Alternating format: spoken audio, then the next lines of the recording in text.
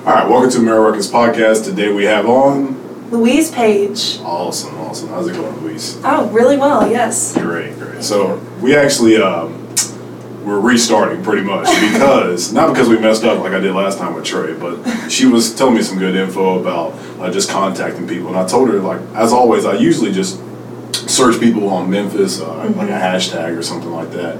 And she said, people can be pretty sketchy about contacting and everything. So I want her to just elaborate a little bit on, I guess, just contacting people, because I'm a super friendly person when it comes to like social media. Like, super friendly. super hands. Super friendly. Yeah, you go. I like that. So it's easy for me to just I treat nobody like they're special. Like, I don't care if you've got 10 million followers or 10 followers. I'm going to treat you the same way. Right. So for me to just be a person that you had no idea who I was and to get the message like that, how do you want to approach that? Right. So I'm a very friendly person as well, and I didn't grow up in Memphis. I grew up in a really small town, so I was kind of like a rube when I first moved here, and really friendly, really trusting, and I don't know, I'm sure your listeners' minds are already going down the path of I've ended up in some strange situations because I was too trusting and too friendly.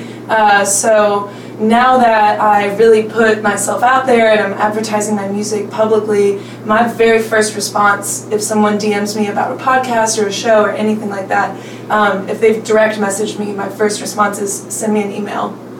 And in my experience, that kind of weeds out people who aren't actually serious, or really what it usually is nothing too nefarious, but it's just someone just wants to hang out or go on a date, and they don't actually have an opportunity for me that's a real opportunity. And for whatever reason, in the email format, I feel like that becomes super clear. If generally, if there's not a true opportunity there, people won't even email, but if they do, it becomes just really obvious that this is not an actual thing. But Jackson did email me, and so here we are, sitting here for this podcast.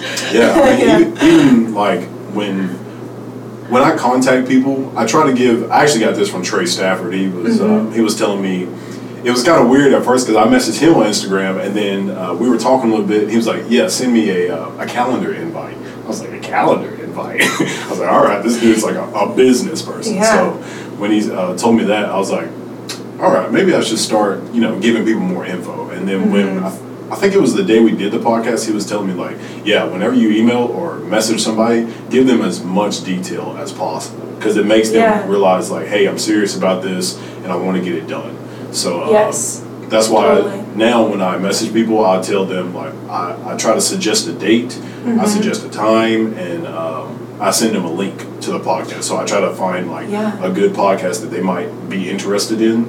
And I mean, I've only done 17, I think. So I just try to find one that they might be interested in, and I send them that link as well, so that they might be like, oh, okay, I might do this. That's the way to do it, because that made me think of something else. Outside of people maybe having some ulterior motive or intention, I would say probably the more common thing is people just not having follow through. Yeah. Kind of impulsively sending you oh my gosh, we should write this song together, we should play the show together, and it just never happens. So the follow through is important, the details are important. So how often do you get requests to do music with people? Oh man, that is a big question. I'm kind of, I think, at an interesting place with music right now, where I'm a completely independent musician. I'm not signed to any type of label. I mean, that's not to say I don't get any help. I have a band that I love, and they're great. And the music I've recorded, I've worked at Young Avenue Sound, which I have a great relationship with them. And the sound engineer I work with there, Calvin Lauber, is amazing, and he helps me a lot. But as far as a manager or a booking agent or any type of record label, I don't have any of that. Nice. So it's nice in a lot of ways, because I maintain ownership and control over all my music, and I really know what's going on, but I'm starting to get to a place where it's a little bit overwhelming. Really? So well, that's good, though. It's a good problem to have, definitely. So I would say I really do try to conduct most of my business through email, and once I've waded through the spam email, I'm probably getting 5 or 6 emails a day with some type of something that someone wants to do with me, be it a show or a podcast or collaborating in some other type of way. And honestly, I'm sure that there are some stale requests sitting in my Facebook messages and DMs, but I've just kind of had to focus on one inbox because it gets overwhelming a little bit. So after I found you, I messaged you, but I was going on like a messaging spree. Like I messaged a ton of people. And I'm not special. Doesn't matter if I have 10 followers or 2 million. But I was waiting for your reply. I was like, all right, I finally found like a Memphis musician, and I was like waiting on your reply, and I didn't get a reply for like I think it was a couple weeks, maybe 3 weeks, and I was like, dang. And then finally you messaged me back, and I was like, oh, nice. And then you told me to email you, and I was like, no. I was like, I have to wait longer. And then I emailed you, and then I think you finally replied like maybe a couple more weeks later. And then you're really exposing me here. No, it's fine. I mean, as you said, you're busy. Like me. So I have a full-time job as an automation technician. Well, that's cool. That's my job at Owens Corning. But like I do music, I do photography, I do video, I do all this other stuff as a side gig. And that's sometimes, that's people's full-time job. But for me, that's just side stuff, and I'm constantly busy. But like I don't get 5 or 6 emails a day for people to work with me and stuff like that, and people asking me stuff. I'm just doing what I want to do. So for you to be busy and then to actually reply to me, I see you doing a show. I've never done a show before. Like, so you're doing shows, you're doing all this stuff. So I was just happy that you even replied. Because a lot of people don't reply. No, I appreciate the understanding, because that really is what happens is it's like a prioritization thing, Like some people, if we're talking about a show that's already booked, it's happening in 2 days, they might get a response in 30 minutes to an email. But if it's something where like, I don't know, where I don't know you and we're kind of talking details, I might be a little slower to reply. That is something I'm trying to get better at, though, is staying more on top of my emails and DMs, but never-ending list of things. Yeah, I mean, there's some people who say that they don't check their comments, and I'll go to like famous musicians and look at their comment sections just to see if they're replying to the comments, because like if I see that you're not replying to your comments, I don't like comment on your page. I'm like, oh, they don't reply to them anyway, so why would I even reply? I try to reply to all my comments. Yeah, I noticed you did, really so that's why I hit you up. Yeah, even if it's just like some emojis, I'll reply some emojis back, because I really appreciate that people care and that they like what I'm doing and that they care enough to comment on this thing I'm putting on social media. That really matters to me. I've kind of changed my mindset around social media this year, though, a little bit. If you want to hear about that a little bit. Go ahead. So so I'm 26 years old, been playing music since I was a little kid, but I've been releasing music out into the world since 2017. Okay. And I've been doing music full-time technically since the end of 2018, but I would say it's been about a year. I would say it's been pretty much exactly a year that I've been really on my grind doing music full-time. And I've always liked social media. Like, I remember when I was in high school, Facebook was huge, and I loved it and was on it all the time. And even before that, in middle school, I was IMing boys and all of that. MySpace? I never had a MySpace. Oh, you missed out. I did. I'm the right age. Like, I could have been one of those 12, 13-year-olds with a MySpace, but I wasn't allowed to have a MySpace. Oh. But then, Facebook was a newer thing, so I kind of wised up and didn't ask permission before I made my Facebook. And then I got Instagram like right before college started. I got on Instagram, and the Wheezy page name really comes from, Wheezy is a pretty common nickname for Louise. I had one really, really good friend in high school who called me Wheezy, but nobody else really did. And I happened to be with her when I was making the Instagram account. Louise page was already taken, so we were like, oh, well, we'll do Wheezy page. And then I said I grew up in a small town. I grew up in central Pennsylvania. So connection to Memphis is that my mother's from here. My grandmother lives here. And I got into Rhodes. It was the best school I got into. So I was like, well, here I go. Come down here. So then I come to school, And a bunch of people started calling me Wheezy, and I swear to you, it's just from the Instagram name. Like, I've never asked anyone to call me Wheezy. Yeah. But I think it's cute. I'm fine with it. I really go by Louise, though. Anyway, so social media has always been something I loved, and it's always been a big, like, kind of distraction or procrastination thing for me. So when I started getting really into music and doing that full time, it was kind of cool to have an actual excuse to be on social media that was productive, you know? And I do think that it's pretty amazing that we all have access to this platform where we could potentially reach billions of people, you know? It's pretty amazing. But last year, as I was doing music full-time, I was getting pretty addicted to social media, which I gave you that long-winded backstory to sort of express that I've maybe always been a little addicted to it. But, you know, I was just on it all the time, and it wasn't feeling productive anymore, you know, and I was getting really, really obsessed with tiny, tiny little things like how many people liked this photo or shared it to their story, or just the nitty-gritty numbers of it all, and I kind of had a little epiphany about it where I was like, I'm not a social media influencer. Like, that's not my job. That's not really what I'm trying to do in this life. Like, I'm a musician, and social media is a tool for me to advertise my shows and my music, but I don't work for social media. You know what I'm saying? So I've kind of flipped my mindset about it, where I'm like, I do not work for Instagram or Facebook or Twitter.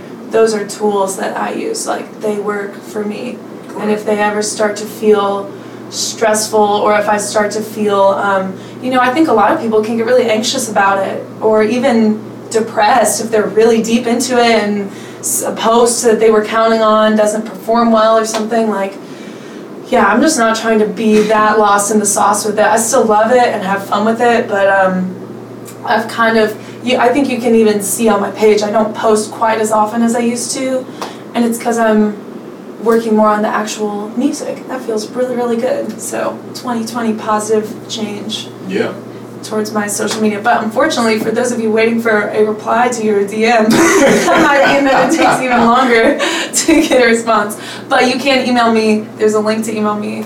I'll reply to that a lot quicker. Anyway, I just thought you might be interested in that too, because you're creative on social media, and I'm sure, I don't think anyone's immune to it, that the feelings that can come with the numbers that are all over social media, like your followers and who's following you back and who's liking your posts and who's watching your videos. Like, those numbers can really get in your head, I think. Yeah, I mean, I've seen a lot of people just go out of their way to make sure they had like a lot of followers, which I can tell. So I had a long conversation with a friend about the difference between like having a ton of followers and having a ton of interactions. Yes. And to me, interactions are way more important than followers. So, for instance, we're actually talking about how being popular on YouTube is way more important than social media, because you can have way more views and like comments and stuff higher on YouTube than you can on social media. So we did the math, and it was like, gosh, I forgot. I think we looked at like Kylie Jenner, because she has maybe like 100 million followers or something like that. But I went to like one of her pictures, and she had like, I don't know, maybe like 3 million likes, and I was like, that ratio is terrible. That's true, really.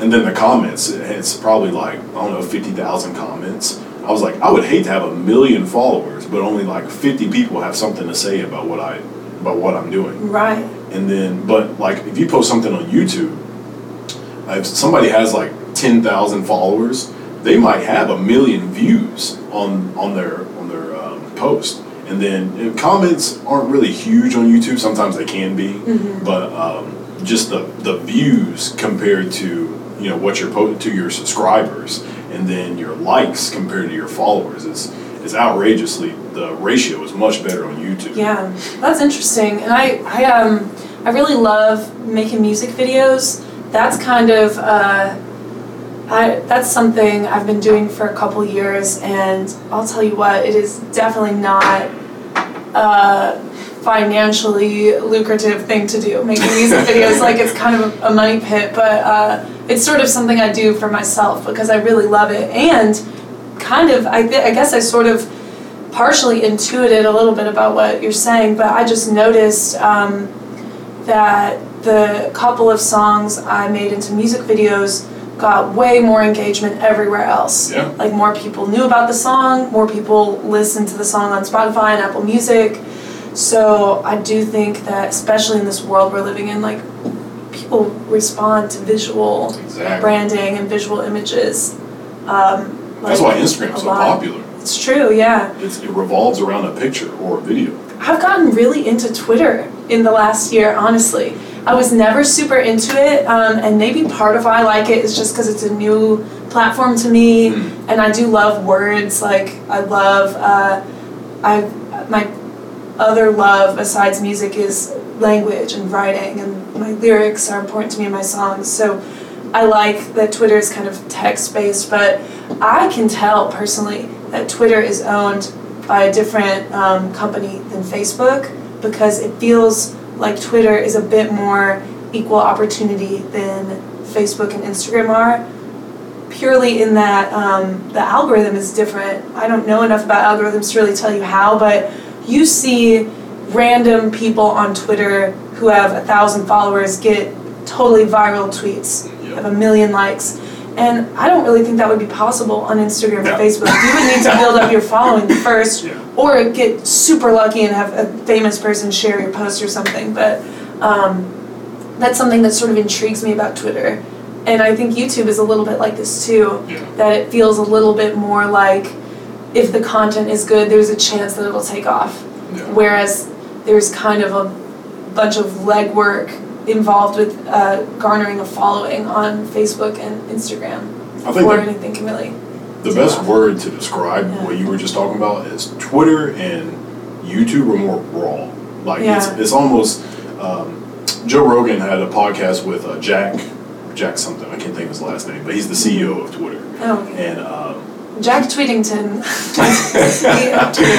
But he said he almost considered having like a second Twitter where it's like there's no rules, because Twitter kind of has rules for the sake of like advertisement, because you might not want, Coca-Cola might not put an ad on Twitter because of such and such, like they allow people cussing and stuff like that, but like Facebook and Instagram kind of have that censorship. Like, you can't see like tits. That's super true. Or, you can't be naked on Instagram. You can definitely be naked on Twitter. Yeah, learned that the hard way this year, because the things will just pop up and you're like, oh my god. Yeah. Because I'm all soft now from only being on Facebook and Instagram. I'm like, oh my god, like, I can't believe that's allowed on here. You're like dropping your phone. No, I'm like, Grandma, look away. I didn't know this was on here. Yeah. So Twitter, it's definitely, as you were saying, it's like you have the ability to blow up on that. And I was having a conversation with my friend about that, because we were saying that you can, if you retweet something, then if it's on that if that person retweets like something that you posted, it's going to be on their feed, because if anybody follows them, then they can see that. That's the thing. You see share things like Instagram like that. Yeah, like I follow Lizzo on Twitter. I really love Lizzo, and she, I'm sure she gets tagged in millions of things, and it's just the luck of the draw, whatever comes up for her right when she's checking her phone. But she'll retweet things that fans say about her if she likes them or whatever, and that's just a ton of exposure for some random person, Exactly. Because she has, I don't know off the top of my head, but she probably has a couple million followers on Twitter. So, that's a cool thing about it, too. It's interesting. Social media is really, really fascinating to me, partly because I use it so heavily for my job, and I also think because it's so new, and I'm a part of this curious generation of people where social media did not exist when I was a child, and I sort of watched it come into being. You know what I mean? Like, I have a couple of piano students, so the youngest one is 8, the oldest one's 11, and for them, this has always existed in their world. And it's kind of been interesting to me and a little bit sad sometimes too, to watch the 11-year-old student. She used to have an Instagram, and she deleted the Instagram because she said she was getting bullied on there. And, my goodness. It was sad. And, we remember being 11 and being in 6th grade. Kids are super mean. Yeah. So the bullying isn't new, but I think about that like, man, Instagram did not exist when I was 11, but it did exist when I was 17. It's just, I feel like people who are kind of in my age right now, in their mid-20s, it's sort of weird because this is something that's existed for us as adults and maybe as teenagers, but not as children. So it's strange. I don't know. It's kind of weird to grow up with that sort of slowly infiltrating into your world. Do you think that like a lot of people look at social media as like a poison? They just think it's really bad for people. But when you really like take social media for like what it can do for people, like as we were talking about, you can blow up off of that. Like people can get super famous and things go viral. Mm-hmm. When you have the ability to harness that type of, what's the word I'm trying to use? That motivation. Just that the energy that can happen from that. Do you potential. think? Yeah, the potential off of it. Do you think that? I guess kids should start to just try to add more, or do you think that they should just like back away? Kind of like how you were at first, like all on social media, and then you like now I just want to back away a little bit more. How do you think that like somebody who's younger should like approach that as well? That's a great question, and I think it's interesting. Like, it's kind of I hope this doesn't sound like a cop-out, but I really do think it's all about how you use social media. And I don't know, as far as younger people, I can't exactly tell anyone how to use social media in a way that will make them happy, because everyone's different. But I know that for me, when social media was perhaps becoming a bit negative for me, was when I followed a ton of models and celebrities and people who kind of had, were kind of just Instagram famous and had maybe enviable lifestyles or whatever. That can kind of get in your head and bum you out. And I think especially as a young person, we all, men and women, when you're young and a teenager or in your early 20s, body image is really challenging. And then to be inundated with really perhaps doctored images of thinness and fitness. I know that wasn't very healthy for me when I was in college. It affected my self-esteem. And I worry about that for younger people too. I worry about social media affecting people's self-esteem, be it because they're following a bunch of models or even just because their best friend has 5,000 followers and they only have 200 and they feel bad. I don't know. So that was the kind of stuff that was really negative about it for me. So this was actually before I kind of made my Instagram into a professional music page. Before that, it was just my personal page, and I have like years of personal content archived on that Instagram, but now it's just the music stuff. But a few years ago when I was still in college, I unfollowed pretty much everyone I didn't know in real life. Like if it wasn't a person I knew in real life, I unfollowed them, save a couple of celebrities or artists whose work inspired me. There was nothing about their feed that made me feel less than. It was all stuff that really inspired me. And now the people that I choose to follow on Instagram are all either friends and family from real life or people whose content in some way inspires me in a positive way. So I've ended up creating this great kind of network of other independent musicians and artists on Instagram. A lot of who I follow on Instagram are other independent artists and musicians. And I like it too because it becomes sort of a system of mutual support where we share each other's posts and accomplishments and help each other grow communities. So that's the best advice I can give, is that the one thing that's great about social media is that you to a degree, are choosing what you see. You know, you choose who to follow. Yeah, there is advertising, so there are some things that maybe you don't get a choice on if you see them or not, but yeah, you choose who to follow.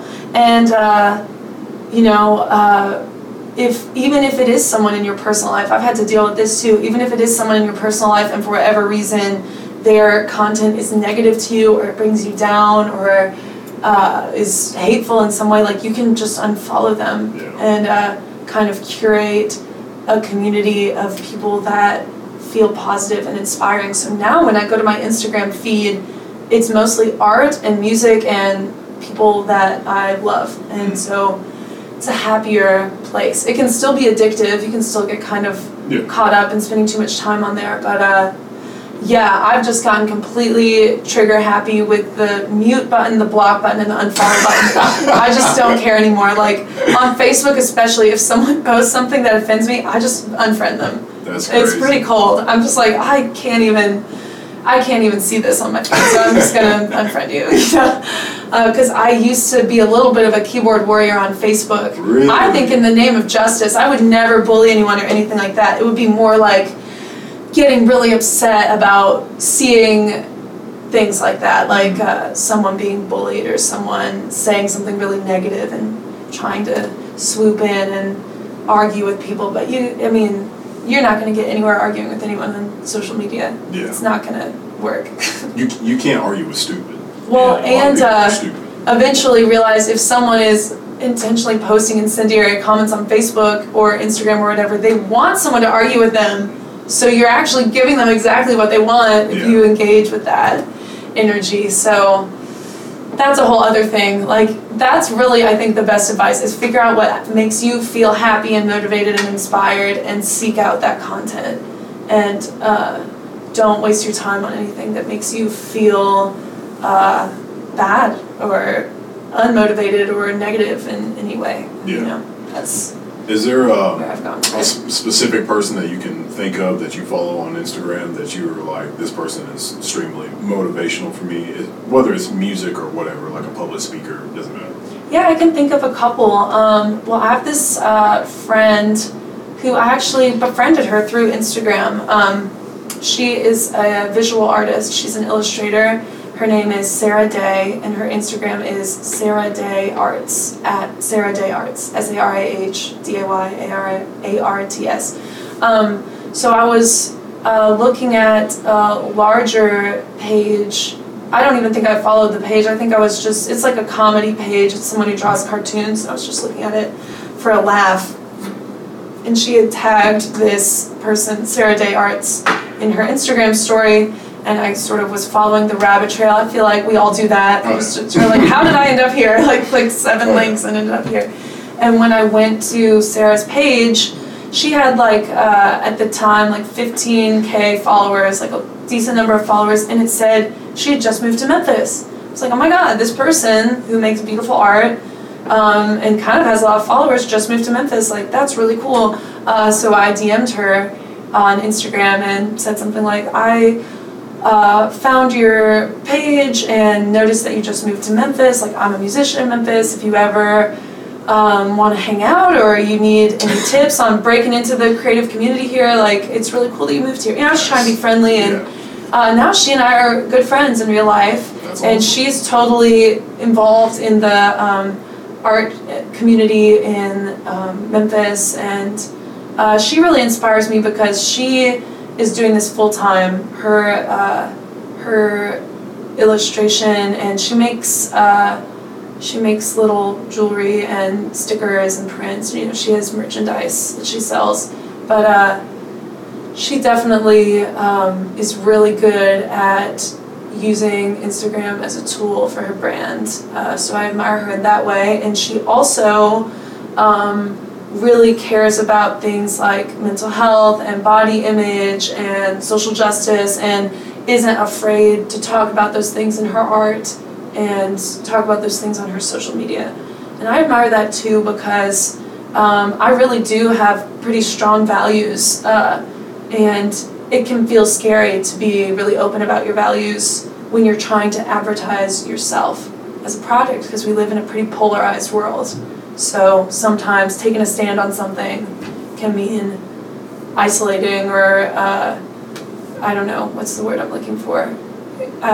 Distancing yourself from people that might have listened to your music, but that's okay with me. I don't know. I believe in what I believe in, so if that bothers people, then that's okay, because I think it means a lot to people who maybe need to see that, because I don't think I believe in anything super crazy or controversial. It's mostly just like equality for everyone and like love and justice, but she inspires me for that reason, that she has strong values and she doesn't shy away from expressing them on her public platform.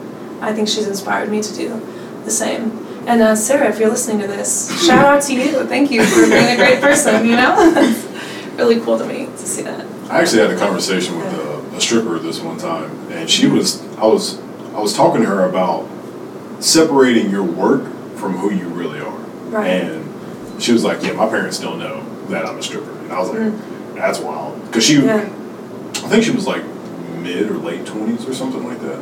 But I was like, when they find out, not if they find out, when they find out. I always wondered like how people, how they handle the two different sides. Because like even famous musicians or even you, like how do you handle the separation between you as the artist and then you as, I went to high school with that girl. You know what I mean? Yeah, I have a couple answers for that. First of all, I went to high school with that girl thing is funny to me because I was such a nerd in high school, and I know like everyone says that, and I'm not even saying like that. I don't know. I'm not trying to paint a false picture here. Like truly and honestly, I was a nerd. Like I was in the marching band, and I had braces, and I was a super late bloomer, so I looked really young in high school. Now I'm grateful to be a late bloomer. Looking young is great now, but when you're 16 and you want to like go on a date, like looking 10 is not really ideal, It's not. Anyway, so I was such a nerd in high school, I moved kind of far away after high school, so I do think about that. Like, what do the people from my high school even think about what's going on right now? I have no idea. Some of them I do. The ones I've stayed in touch with, very supportive, sweet people. But regardless, it's a tricky question because I do think, like I was saying, I'm a bit of a conflict avoidant person, so I've had the impulse before to sort of depoliticize my social media presence, I guess. And now I'm kind of in a place where I think I can do that to a degree. You kind of have to choose your battles. You can't die on every single hill. But also, here's just one thing, for example. Like, I am really involved in the LGBT community. I identify as bisexual. I have a sibling who's transgender, and so that really matters to me. So you're like deep into. You're not just like on the outside looking in. You're like exactly. I'm in it. So so that's the thing where like I'm not really going to tolerate anyone being homophobic or transphobic, and I'm going to speak out about that publicly because I feel like that's important, and I also feel like the people who listen to my music know that about me, and so it's important to them to see that, but I don't know if every single thought that I have about current events needs to be expressed on my personal social media because I'm not going to talk about things I don't know about, I guess. Like I really know a lot about LGBT advocacy and rights and history, and like that's something I'm educated on, so I feel comfortable talking about it. But there's a couple other things where I'm like, I don't know, like how should we solve the national debt? I have no idea, and I'm not going to tell you because I don't know. But that being said, I also have this thing where I think it's really important to kind of actively choose happiness and positivity. If anyone doesn't enjoy my social media, it might be because it really is like pretty mostly positive place, and that's not because I'm ignorant to the state of the world or because I'm, blinding myself to anything bad that's going on. But I'm just sort of, despite the negative things in this world, choose to be a bright presence, and I kind of try to, even if I'm posting about something political or serious or sad, I try to have some type of positive spin. Like, here's a link where you can help if this upsets you too, or here are some things that you can do if you're feeling anxious or helpless in any type of way. Like, I call that like a call to action. Yeah, I think that's important. Or a couple of times where I'm trying to think of what was even going on in the world, but I try to put some type of positive spin or call to action on what I do and say, so that it doesn't feel so hopeless. Mm-hmm. I feel like that kind of ties into what I was saying before about, like, you kind of choose what you put in your world as far as social media goes, and maybe there are people out there where I'm the only person they follow who's really saying anything positive, and that could mean something to them. Yeah. That all being said, talking about separating the artist from the person, it's a tricky thing. I have a good friend in town, Marcella Simeon. She's amazing. She's a full-time musician, and she really has sort of, in a sense, almost mentored me through the process of becoming a full-time musician. We don't spend that much time together, but when I see her, she has a lot of great advice for me, I guess is what it is.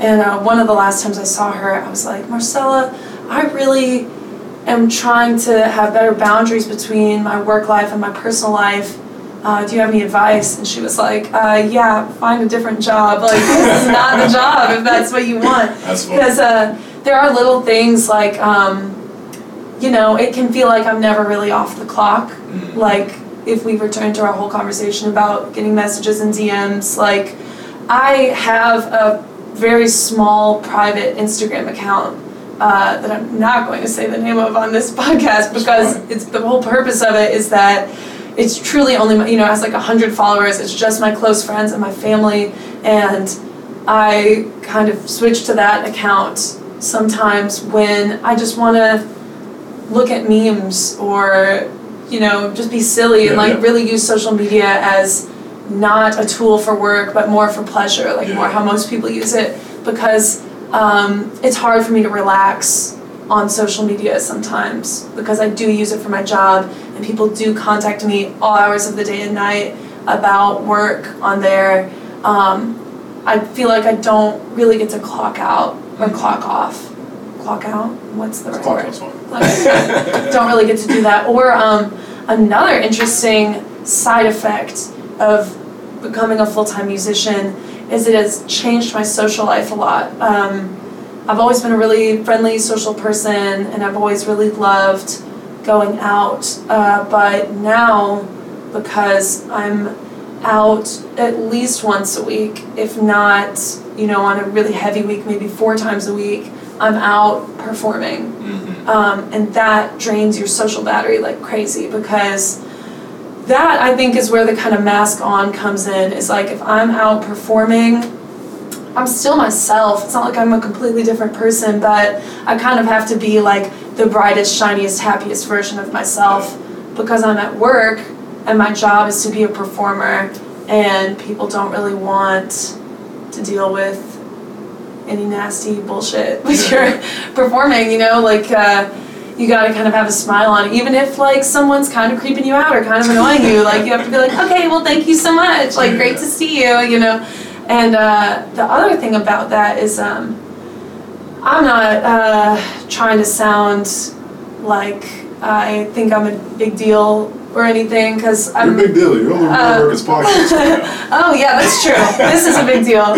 But I think I've achieved some success locally. Outside of Memphis, no one really knows who I am, and that's fine. But it's made going out a little different too, because sometimes when I go out, people want to talk about music, or someone who I might not know might recognize me from a show and want to talk, and those are all things I really appreciate. I don't want to sound like I'm not grateful for that, because I am, but it's like the social media thing, but in real life. Like, if I just want to go out and like have a drink with my cousin or something, it can feel hard to do that without still being on, quote unquote, on, and like in that bright and shiny performance work mode, you know, like,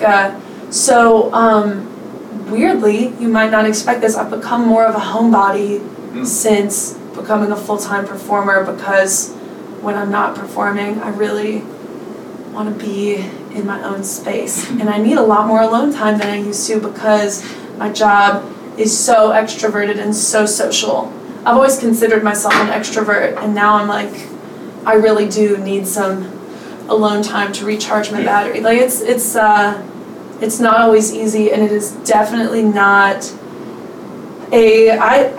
I think being a full-time artist of any kind requires a bunch of kind of customer service type energy that I think some people might not expect.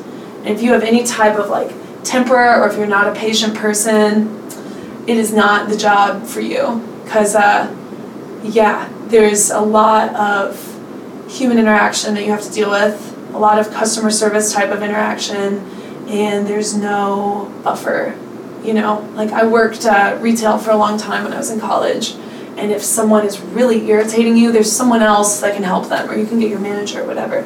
But for me, like I kind of explained before, I'm sort of a one-woman show here. Like, I have to have a really long fuse, which thankfully I have. I'm a pretty calm person, pretty patient person, because I'm not trying to say like I'm dealing with nightmares with people all the time either. Most of the people I deal with are super lovely, but I think anyone who's worked customer service knows that like every so often you're going to deal with someone who's a little difficult. Yeah, be it at a show, someone's maybe trying to talk to me for a little too long and not understanding that like I have things to do, but like I have to be nice to them, and I want to be nice to them because I'm glad that they came out to the show and I'm happy to see them. Or, you know, if I'm selling merch, sometimes people can be a little strange about that. I don't know. It's just working with people. People are strange, really, is the main thing. People are also wonderful and interesting and great, and I love people, but I feel like this answer got away from me a little bit. No. It's just a complicated thing. So to a degree, I have no separation between self and artist, because cheesy as it sounds, I write my songs from the heart, and I want to be myself and like express my values, but also that can be part of what's really challenging about it, is that there's a really blurred line between your personal life and your professional life. And I trip myself out sometimes because in a way I've sort of commodified my own self, my own personhood. Like, Louise Page that's my name. That's not a stage name. Like, that is my true name that my mama gave me, you know? And that's also my brand.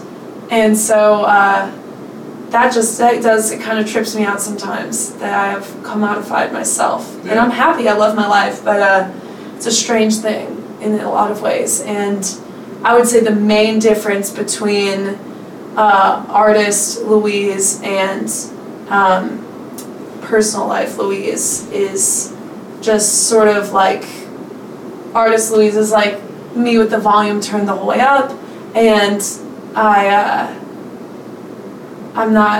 you're not going to see me sweat or like get angry or anything like that, really. It's a weird balance, because, you know, you also want to show people that you're a real person with real feelings and emotions and stuff, but you can't do that too much, or it feels like, you know, you don't want to seem like you're complaining or whining, or that your page that people are following for music is becoming like your diary. I don't know.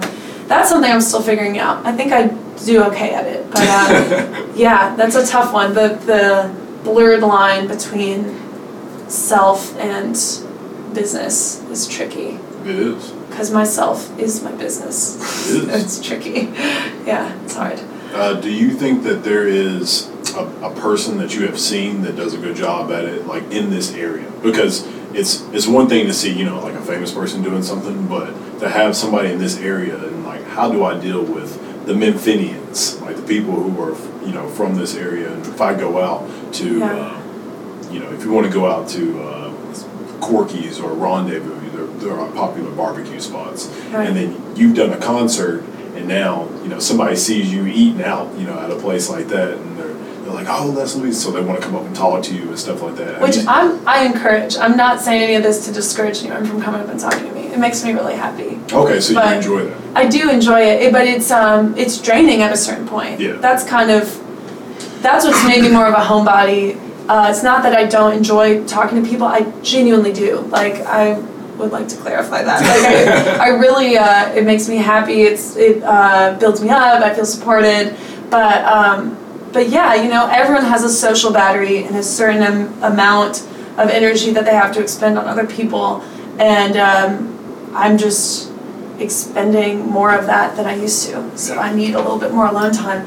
I guess people who do that well, this is what I think the tricky part is that you want to be open to people and you want them to see you as a human being, but you also don't want to come off as ungrateful in any type of way, At least that's the balance I'm trying to strike. So let me see here. People I follow in Memphis who do a good job of that. A lot of the people I already mentioned do a good job of that. Let me think here. Yeah, I think it's a tricky one. Because a lot of people, I think, just kind of end up, if they struggle to balance that, they end up just making their main page really professional, like really like, you might not even see their face on it, like it's just art or something like that, which I admire in some ways, because they probably have a little bit of a better separation going on between their job and their life.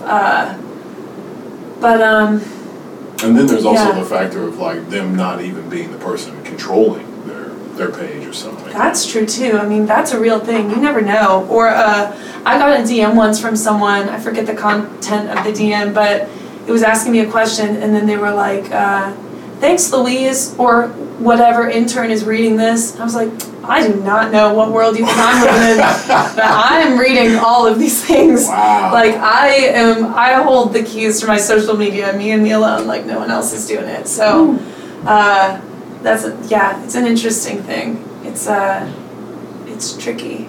And I'm lucky that I genuinely enjoy people, and I genuinely enjoy social media, because I know I have a lot of people in my community who are very talented musicians who perhaps resent social media and resent feeling that they need to have some type of social media presence in order to advertise their art or music, which I can relate to too. I think I always get a little tiny pang of jealousy when someone tells me they have no social media, because that doesn't really feel possible for me right now. I know for a fact that as much as I just said, Instagram's a tool I use and I don't work for it, it does generate income for me just in the fact that it's free advertising. Yeah. And that stuff, I could talk about that for hours, because it's really fascinating to me and there aren't any clear answers. Yeah. And that's the most interesting stuff to talk about. It's little shades of gray, like, I never know,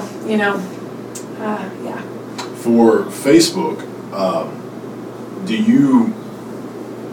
how is your, do you have a Louise music page, or so you have that, and do you have your own personal page as well?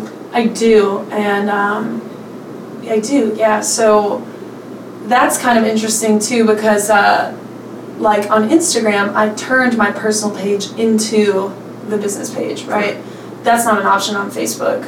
You have to make a whole separate business page, which the business page has now grown and is doing great on Facebook. But I mean, that might even be, Instagram's probably still where I get the most interaction, but my personal Facebook page is probably a close second to that because I've had it since 2009. You know, I've had it forever. And so I have a lot of friends on there and a lot of people from all walks of my life, on there.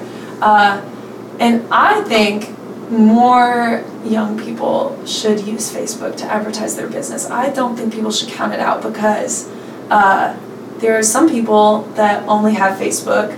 And the people that I think are more active on Facebook than other social medias are people that are using social media mostly from a computer. So a lot of times that kind of translates into maybe a slightly older generation of people. Or even people that don't have a smartphone or their smartphone. Like I have a really, really good friend who's my age who, you know, she's a new mom and she doesn't have a ton of money in her budget to be getting a brand new smartphone. So her phone is pretty old and it no longer works with Instagram. You know, like Instagram has sort of outgrown her phone. Like she updated Instagram and now it won't work on her phone. So she pretty much just uses Facebook. Anyway, there's a lot of people who Facebook is their only social media, and I think I've kind of connected to some people that might not have ever heard of me had I stayed purely on Instagram by using Facebook. And I'm really close with my family, and they're spread out all over the place. Like my parents and siblings live in Pennsylvania still. My mom is from Tennessee, Memphis, Tennessee, so her mother still lives here, my grandmother lives here, but I'll always be on Facebook because, you know, my parents are really proud of me and that's how they stay in touch with what's going on. They do not have Instagram, they don't know how to use it. And so I really do have a soft spot for Facebook. I know that there seems to be a mass exodus from Facebook. I don't agree with all of their business practices, that's for sure. Like some of that stuff with the Mark Zuckerberg trial was really freaky, honestly, but I have a soft spot for Facebook because it keeps me connected to my family and my hometown because that's where a lot of my, you know, I'm still Facebook friends with a bunch of people from high school and I do. I have a little soft spot for Facebook. I really do. Yeah, but I always have this argument with people that MySpace was better than Facebook. I can't even argue because I didn't have a MySpace. You missed out. Okay, so tell me all about it. Do you know anything about MySpace, or you just kind of like? Yeah, I know about MySpace. I do. I know kind of the stereotypical things about MySpace. That there were a lot of like scene kids on there, and I know that you could sort of do your own coding to really personalize the page. Yeah, that's what made me feel like MySpace was better. It was more like a real website for yourself. Like it felt more like a profile than what Facebook feels like. Right. But with MySpace, you could put like music on your page, and like people could see like the song. You could put playlists on there. People could see like all the music that you like and stuff like that, which that's pretty cool. I thought was super helpful because I would go to some of my friends' pages, and even though we'd hang out together, I didn't even know some of the music that they were putting on. I was like, oh snap! So I would like go listen to that music. Now I got new music because somebody put me on that. It's pretty cool. And then you could. This brought on a lot of fights, but you could have a top friends, and so you could put you could put like. I already told you I'm conflict avoidant, so that scares me. I'm like, oh no. It was pretty bad because you would come to school and they'd be like, so and so has me on their top friends, but I'm not on this person's top friends. Yeah. People would just be upset. I'm sure. I can only imagine. But they had it to where I think it started out with just like 3 or 5, and then they started adding on to it. And at one point you could have like 20 top friends or something like that. And I was like, oh, they're catering to the people who probably got yelled at. Yeah. Well, maybe some people have a bunch of friends, you know? Yeah, right. I'm, you know, it's funny though because I'm sure in like 5 years, Facebook will roll something out where you can play a song on your page. Probably. As some new thing. There was. Although it's been happening forever. There was a lot of things that MySpace had that Facebook like slowly started getting. Yeah. And it kind of reminds me of like the difference between like Samsung and iPhone. Right. Because there would be like things that Samsung had that I feel like iPhone is more like Facebook and Samsung is like MySpace, because there were things that Samsung phones have, like the swipe to text, like you can move your finger over.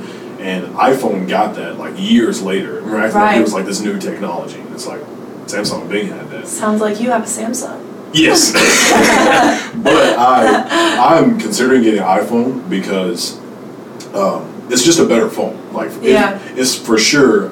Apple technology is way ahead of other technologies. The only problem is I like customization. I like to like change things. Like as soon as I get it, I want to change. Like my background, I want to change ringtone, stuff like that. I don't do that anymore. But Apple's like, no, this is a perfect phone. Don't mess with it.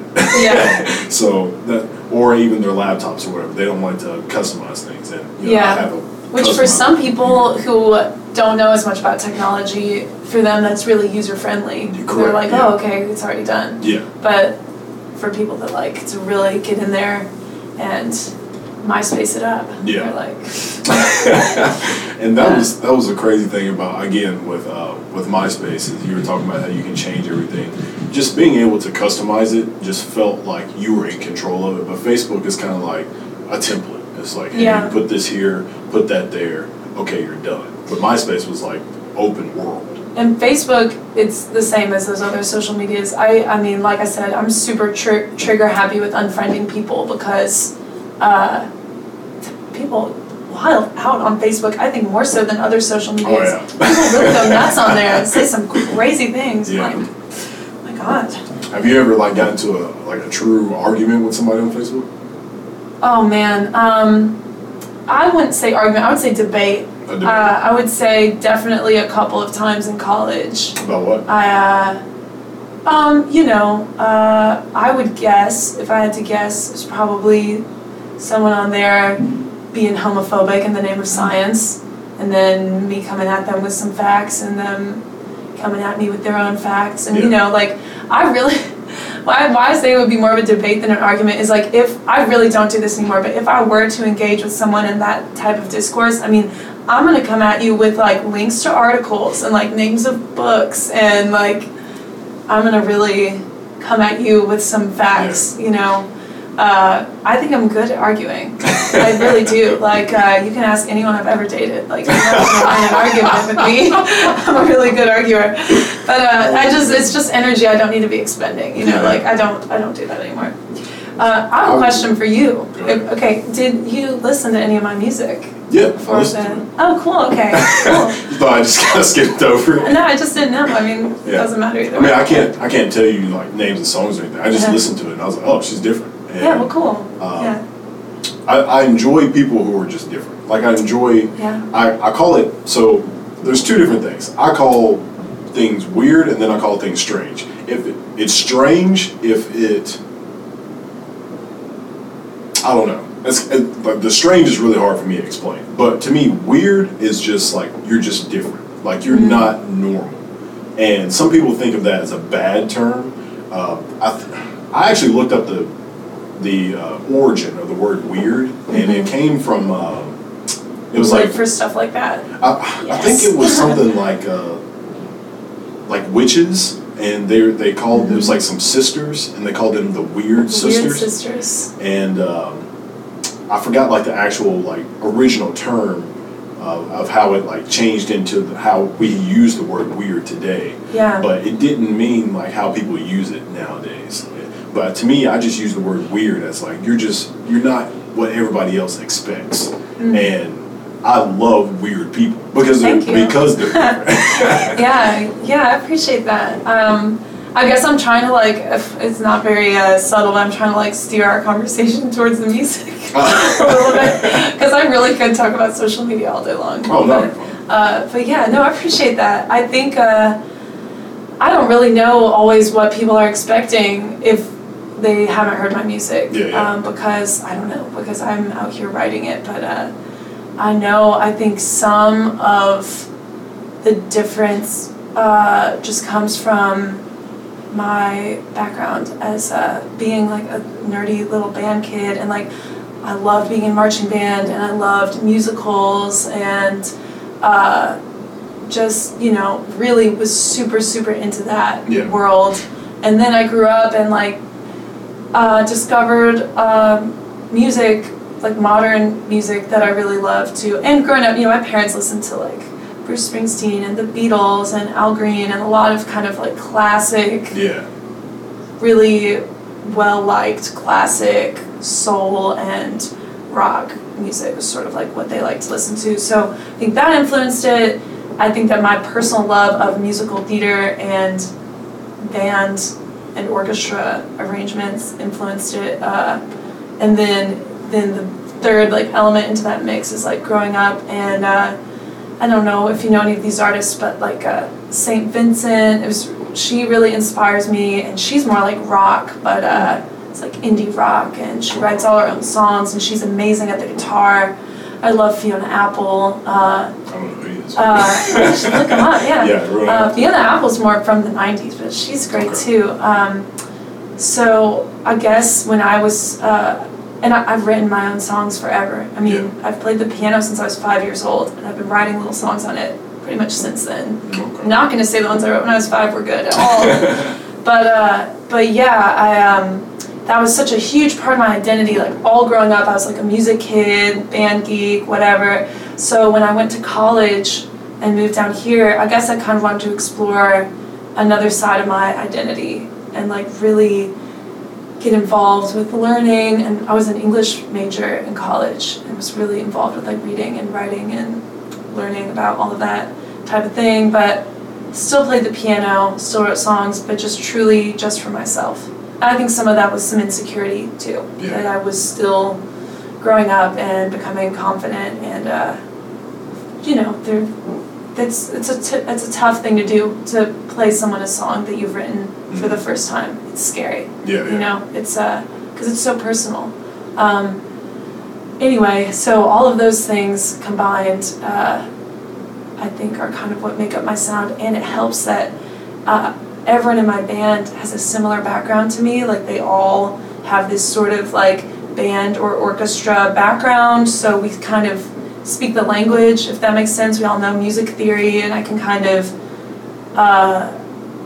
speak to them using maybe some band terms or whatever, and it'll make sense to them. And I think the sounds I'm trying to create make sense to them too. So lucky that I really get along with my band, and we all vibe with the music we're trying to make. But I appreciate that you say it's unique. Really, so I have the band influence, and then the artists that really influence me, like, they might not even quite sound like my music, but what influences me is good lyrics. Mm-hmm. My lyrics really matter to me a lot, and I listen to lyrics in other people's songs. Like, I try to avoid cliches as much as I can, and want to write something that will pique people's interest and make them want to listen to it again so that they can hear the words again. You know? I'm inspired by a lot of female vocalists, and I'm also really inspired by people where part of their deal is that they are also incredibly talented at their instrument of choice. So like I play the piano, and that is a big part of a lot of my songs, and that's me playing the piano in all the songs.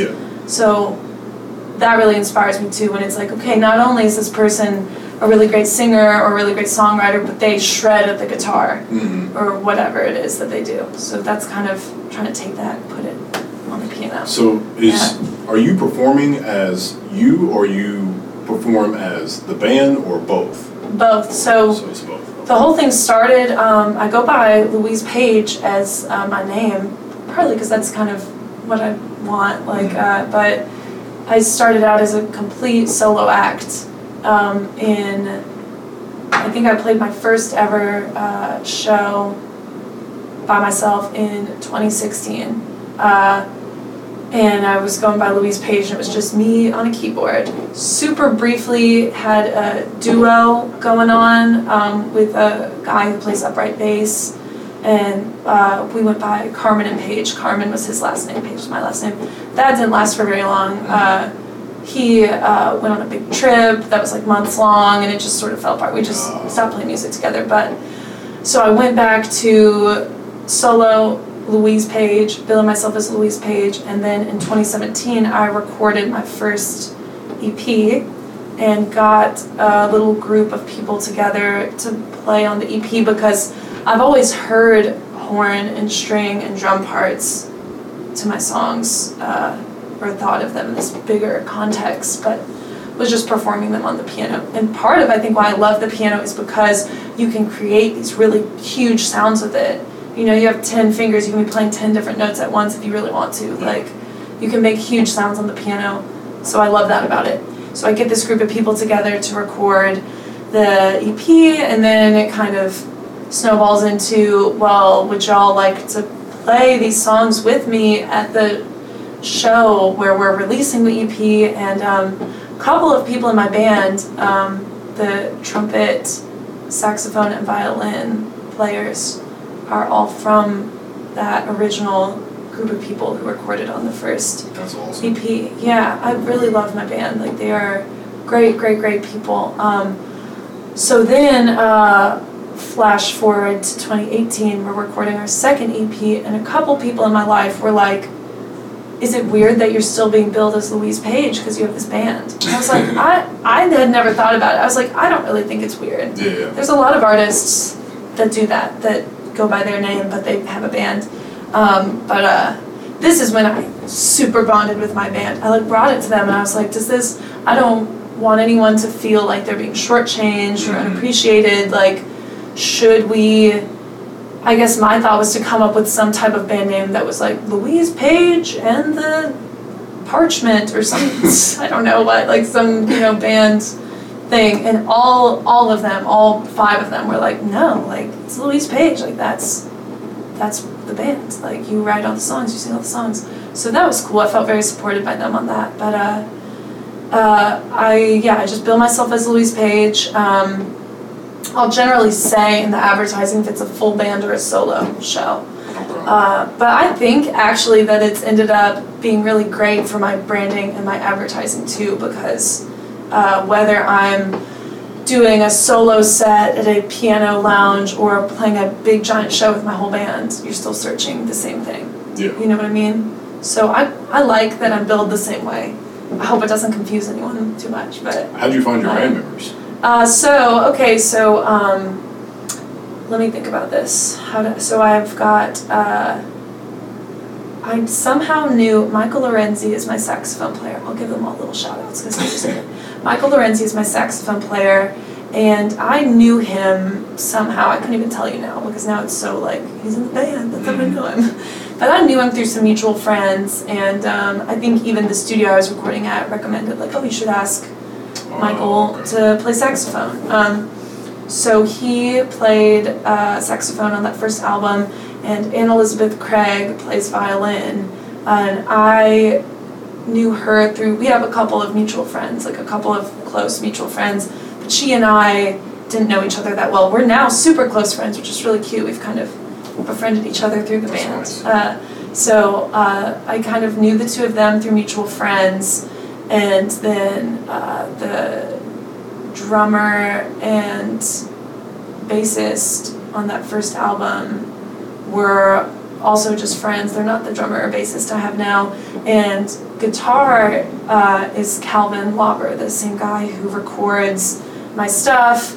If you hear any guitar on the recorded tracks, that's him playing guitar. And every once in a while, he'll join us for a live performance, too. He works full-time as an audio engineer, so he can't always do that. But once in a blue moon for, like, a big show, he'll play guitar with us. So then we kind of had trouble locking down a drummer or bassist. And the drummer and bassist we ended up with now, a couple years later, are Michael Todd plays drums. There's 2 Michaels in the band. And I know him from college. He was a couple years older than me, but I knew him from college. He started playing with us back in 2018. And then in 2019, we got a bassist named Gunter, who I also know from college. And then I skipped over something. Rewind a little bit. So Michael Lorenzi plays the saxophone, and then he was the only one who recorded on that first album in 2017.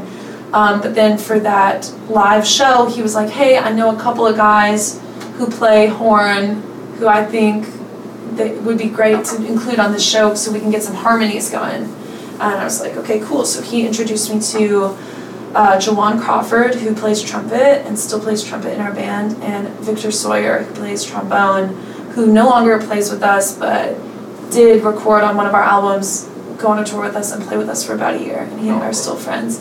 So, not a super interesting answer, but it kind of just all came together. And I feel really lucky that I have a band that I really love and respect and get along well with. There's not a lot of drama there. It's really good. We have a lot of fun. I actually asked because, as I said, I've been trying to find music people in the area to work with. But I actually hit up, so there's I pretty much do like rap music and that's about it, like right now. I've been trying to get into like different genres. That's why I was like hoping to meet you and be able to work with you sometime. But there's this one guy, I tried to get him on the podcast, and he actually ended up signing with Rock Nation, Jay-Z's label. That's cool. Good for him. But I asked him to get on the podcast, and he ended up texting me like the day before, the day of, like, I can't come. I was like, okay. But then I found that out. I was like, oh, yeah, he's probably pretty busy. Yeah, damn. That's really cool, though. Yeah. That's very cool. But it's been difficult, I will say the least, to find people to like actually work with and stuff like that. Because, I mean, I do all my stuff here is see my computer, and I've got... You've got a cool setup, though. Yeah, I mean, I've got 2 MIDI keyboards, actually. So I went to Full Sail University for audio production. That's cool. So I actually started doing my music before that. I started doing music around 2017 and learned a lot from my friend Leek. And after I did all that for, let's see, in December 2018, I started Full Sail University. And then I learned a good bit from Full Sail, not a ton. I did 10 straight months, I think it's 10 straight months. So they gave me like a certificate for audio production. But I was going to get my bachelor's in it, but I already have a bachelor's in business management. So I was just literally doing it for fun. Yeah, that's cool though. To learn. Yeah. But, so then I started doing that, and I've found 2 people that I actually still keep in contact with from school. One is DeAndre Porter. He goes by Flight Pilot D. We've made multiple songs together, but he actually lives in New Orleans, and I drove down to New Orleans and hung out with him, and we made some music, and then he's came up here, we made some music, and we actually made a video together as well. Yeah.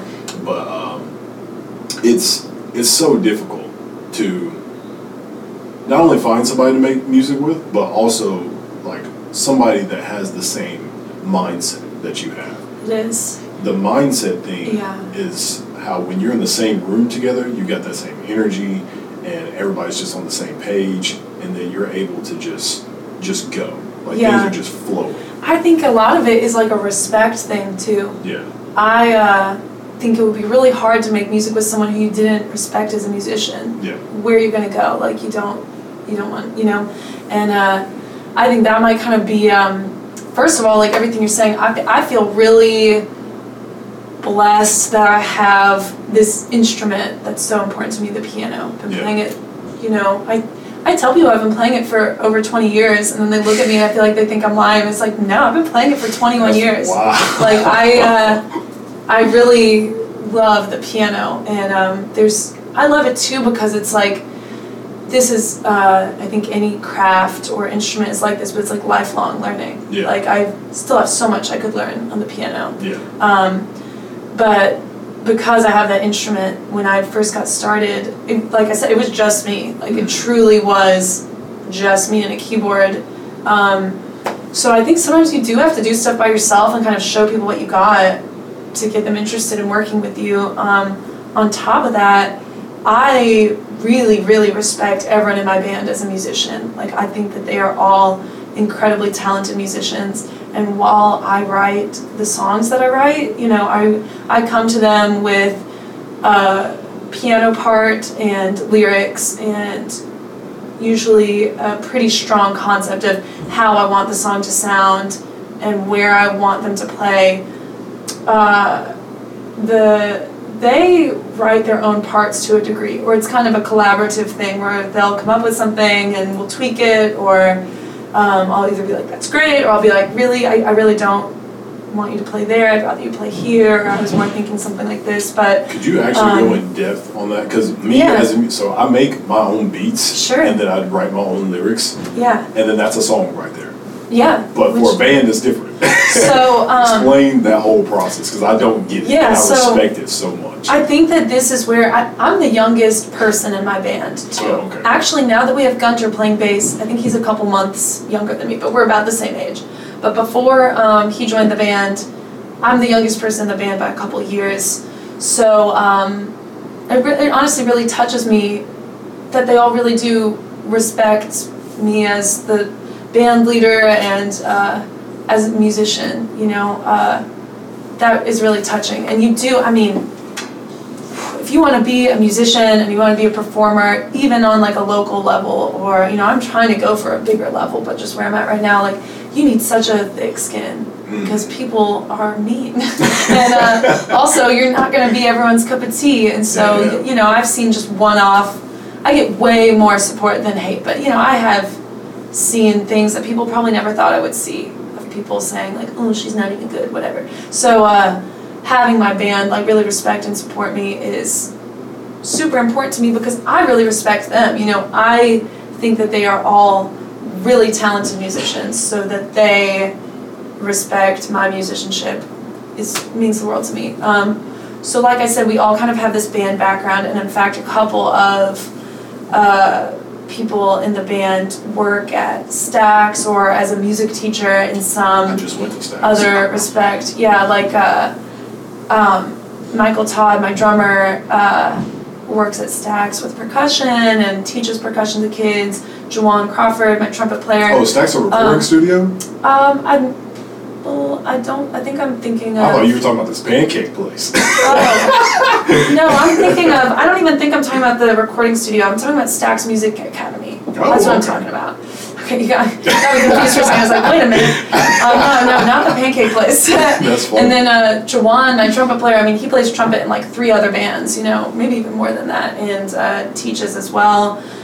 So anyway, that is the first thing that's really helpful, is like we all speak the same language. And I'm not even saying that like you need to read music or know a bunch of music theory or have a band background to be in a band, but like if you're trying to collaborate with people, you want to make sure that you're all on the same page. And you all sort of know what you're talking about. I think the biggest mistake that people make in collaborative settings is pretending they know something they don't know. Like, I'll be the first person to be like, what does that mean? I'm sorry. Like for example, because my background is on classical piano and in a band, a literal marching band, I, in a lot of ways, am still playing catch up when it comes to recording technology or, you know, running sound at a show, like anything that has to do with like electronics and music.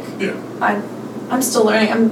Past couple of years I've learned a lot, but you know, I'll be the first person to say like, I don't know how to do this, please tell me. So I think that's really important, knowing what your area of expertise is and knowing what it isn't.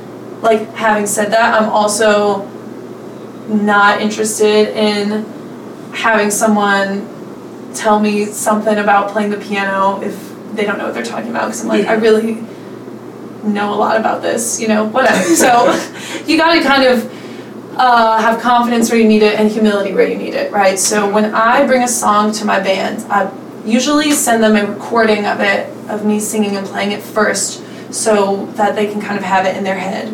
And then if they want it, I'll send them the lyrics and the chords as well. Usually the chords is kind of all they need, like the chord structure. And then I can even, well, we're on a podcast, so maybe I shouldn't show you anything visual, but like, you don't have to show the camera. Yeah, like I can show you later in my phone notes. I do a lot in my phone notes. I'll have, for a song, I'll have maybe even like, I'll show you something. Some songs you could listen to for inspiration, or like, here we go. So. I like your rings. Oh, thank you very much. Sorry, podcast listeners, you can't see my rings either. So she's got like this snake ring on. Is that a skull? There's a keyhole, a bug, it's a bug. kind of more regular ring, and a snake. Okay, so like, see this song, we've got the inspo that's like a couple of maybe actual songs and like the vibe we're going for, the instrumentation we're going for. It's pretty in depth. It is in depth. I think about this stuff pretty cool. in depth. So, and that really came from the fact that we were going to record that song too. So you really need to know what you're working with. But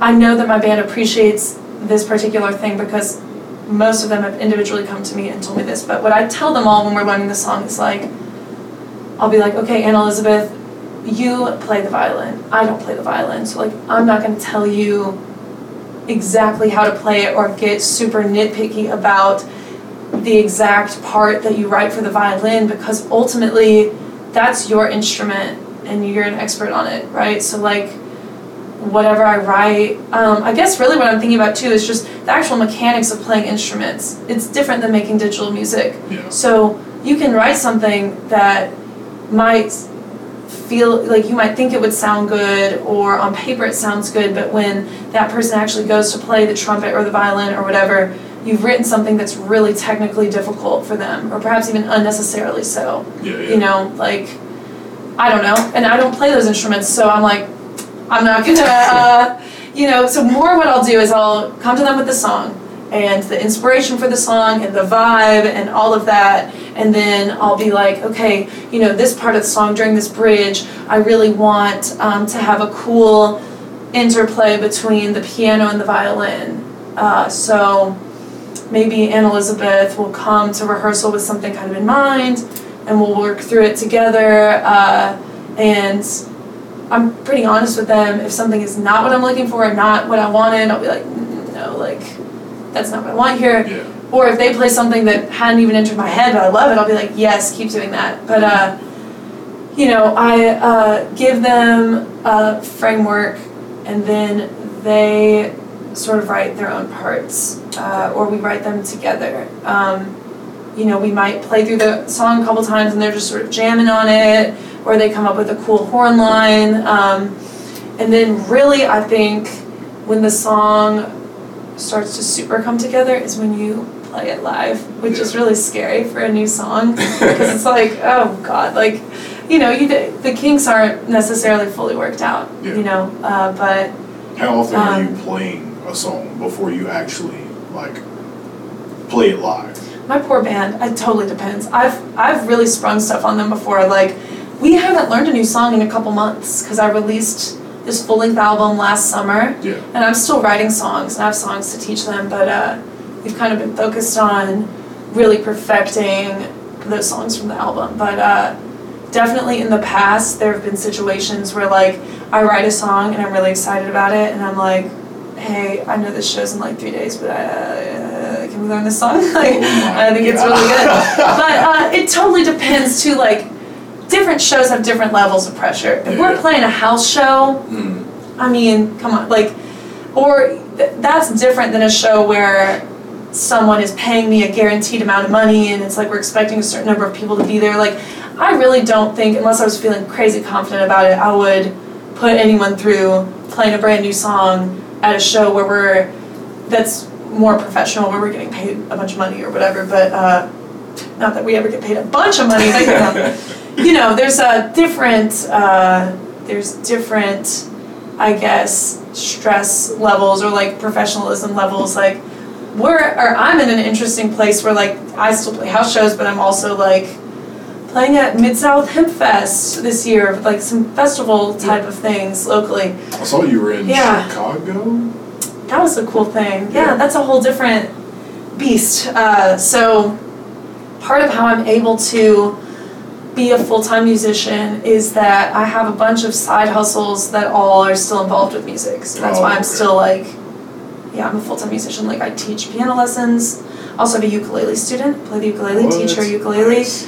And I play solo piano locally at this place called Zebra Lounge, which is a piano bar in Overton Square.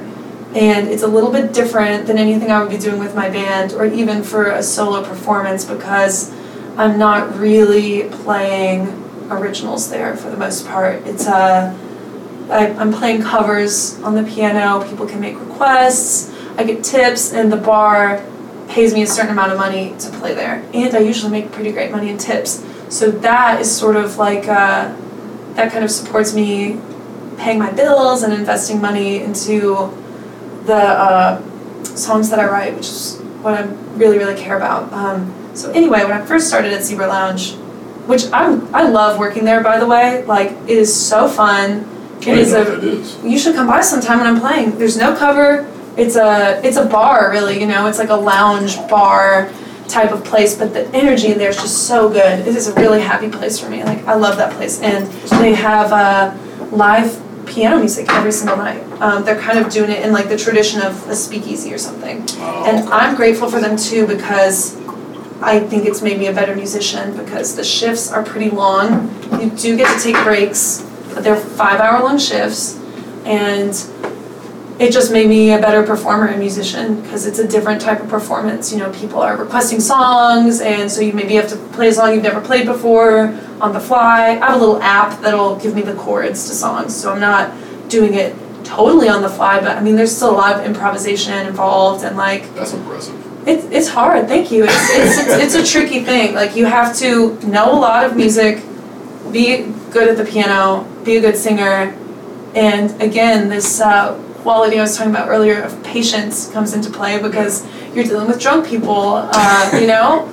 God bless, but like, that's a whole thing. So anyway, love the Zebra Lounge, and when I first started playing there, they told me the original Zebra Lounge is in Chicago. If you ever want to play in Chicago, you can. So it's not a chain.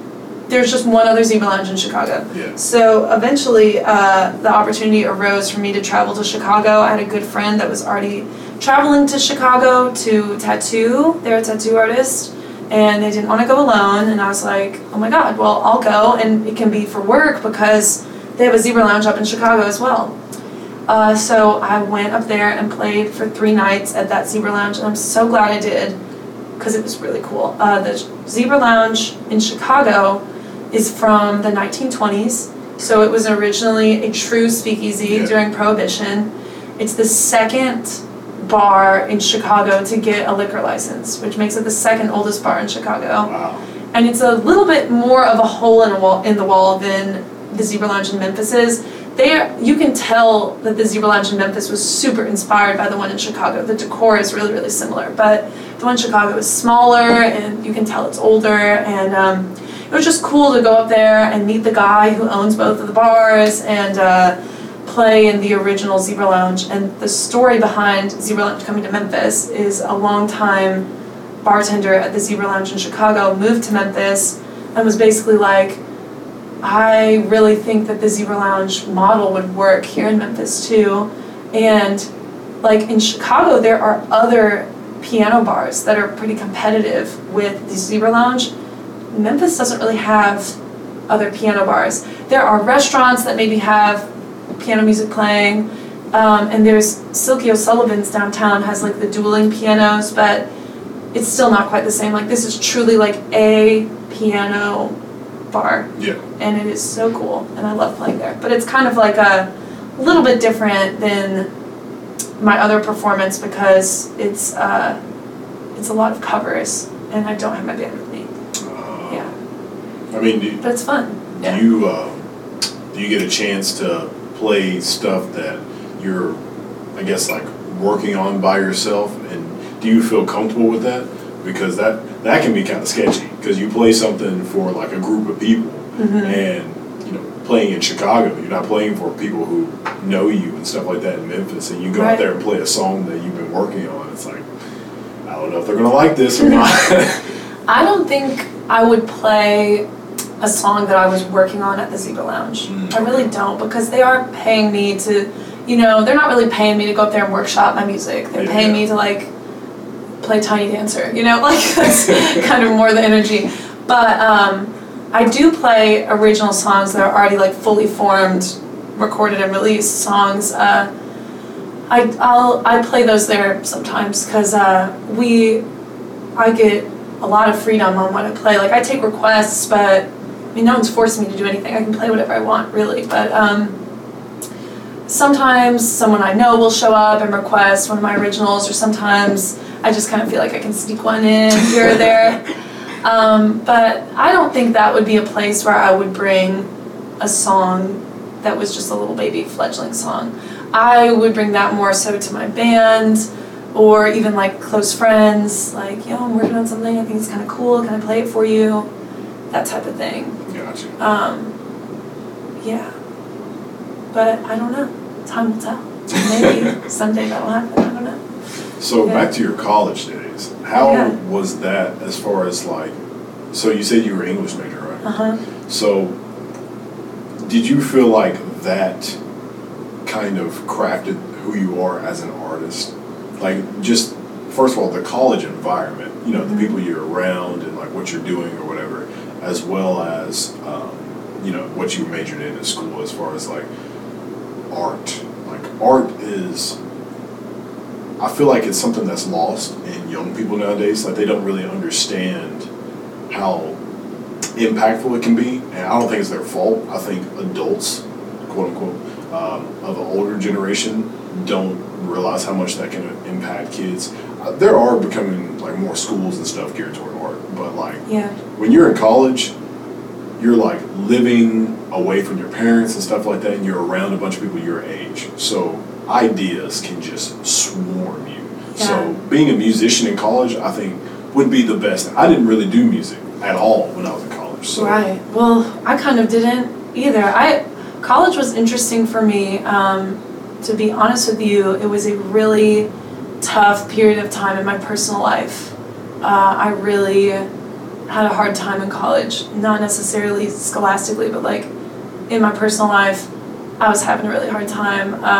Had a couple of really bad relationships, and not just bad, like, oh, darn it, that was bad, but, you know, like dangerously bad relationships. And I had a lot of people I really loved in my life who were doing a lot of drugs. I had a couple friends die of drug overdoses. I was just having a really hard time in college. I was really going through a lot. So I didn't really, I think, I told you that I played a lot of music and was in a band and all of that in high school. In college, I would go to the practice rooms on campus and play the piano by myself. But I mean, a lot of people I was friends with in college didn't even know that I played music.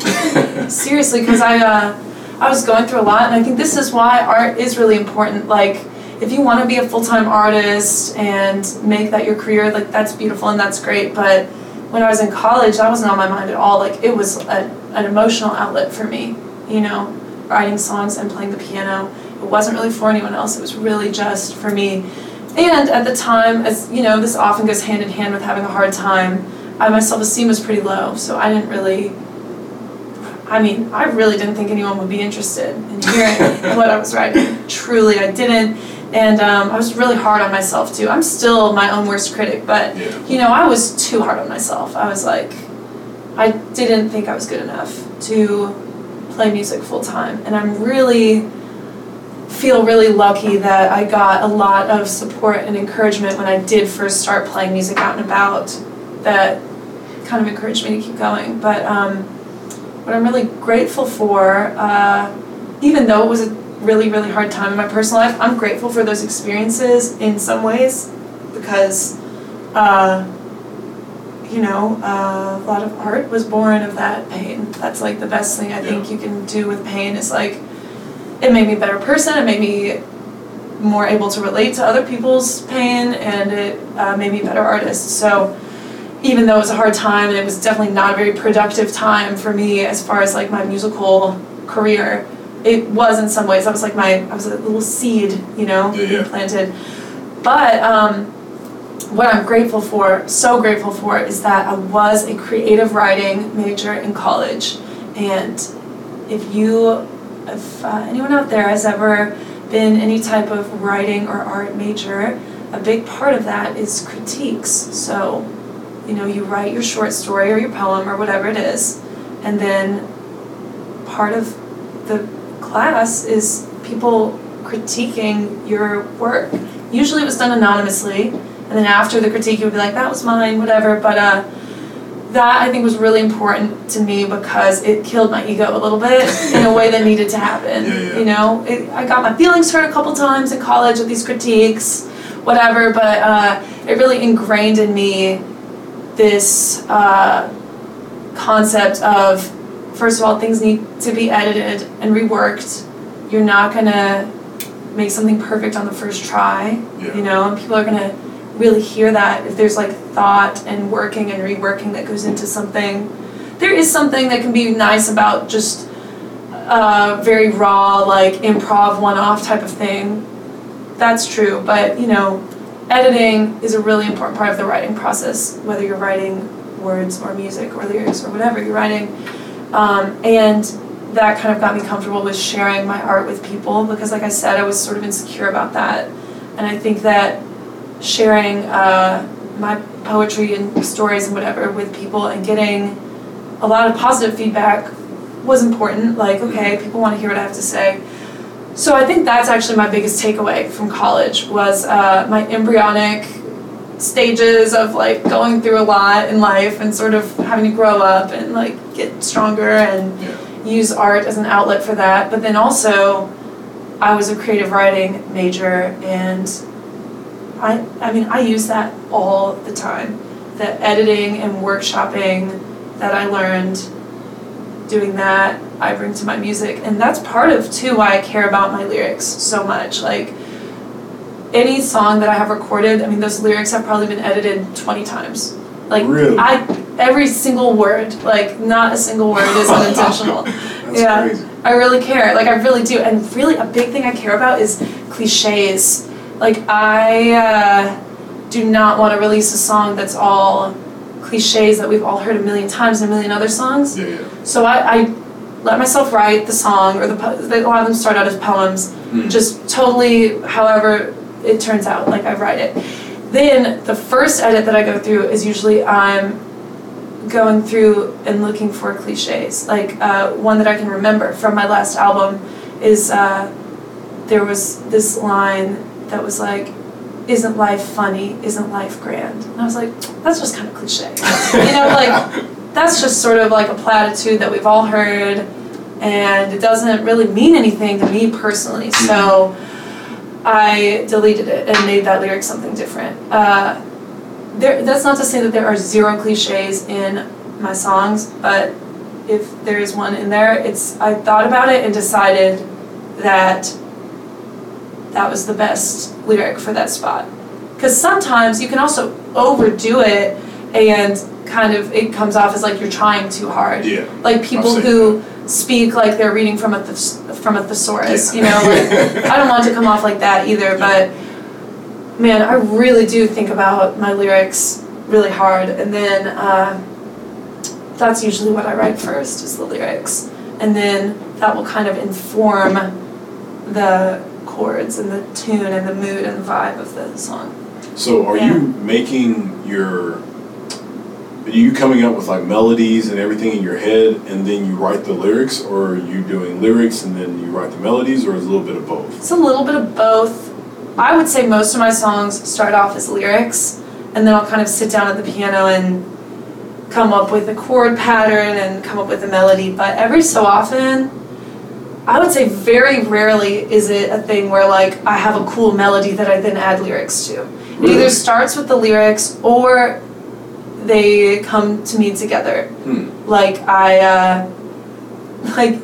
More things than I'd like to admit. There are a couple of arguably my catchiest hooks or whatever are just, I sing all the time. I sing to my cat, I sing in the shower, singing all the time. And there are a couple of things I've written just singing in the shower where I'm wait a minute, okay, I need to write that down because that's really good. I have this song on the album I released last summer called Snakeskin, and the chorus is I'm shedding my snakeskin, you're never gonna touch me ever again.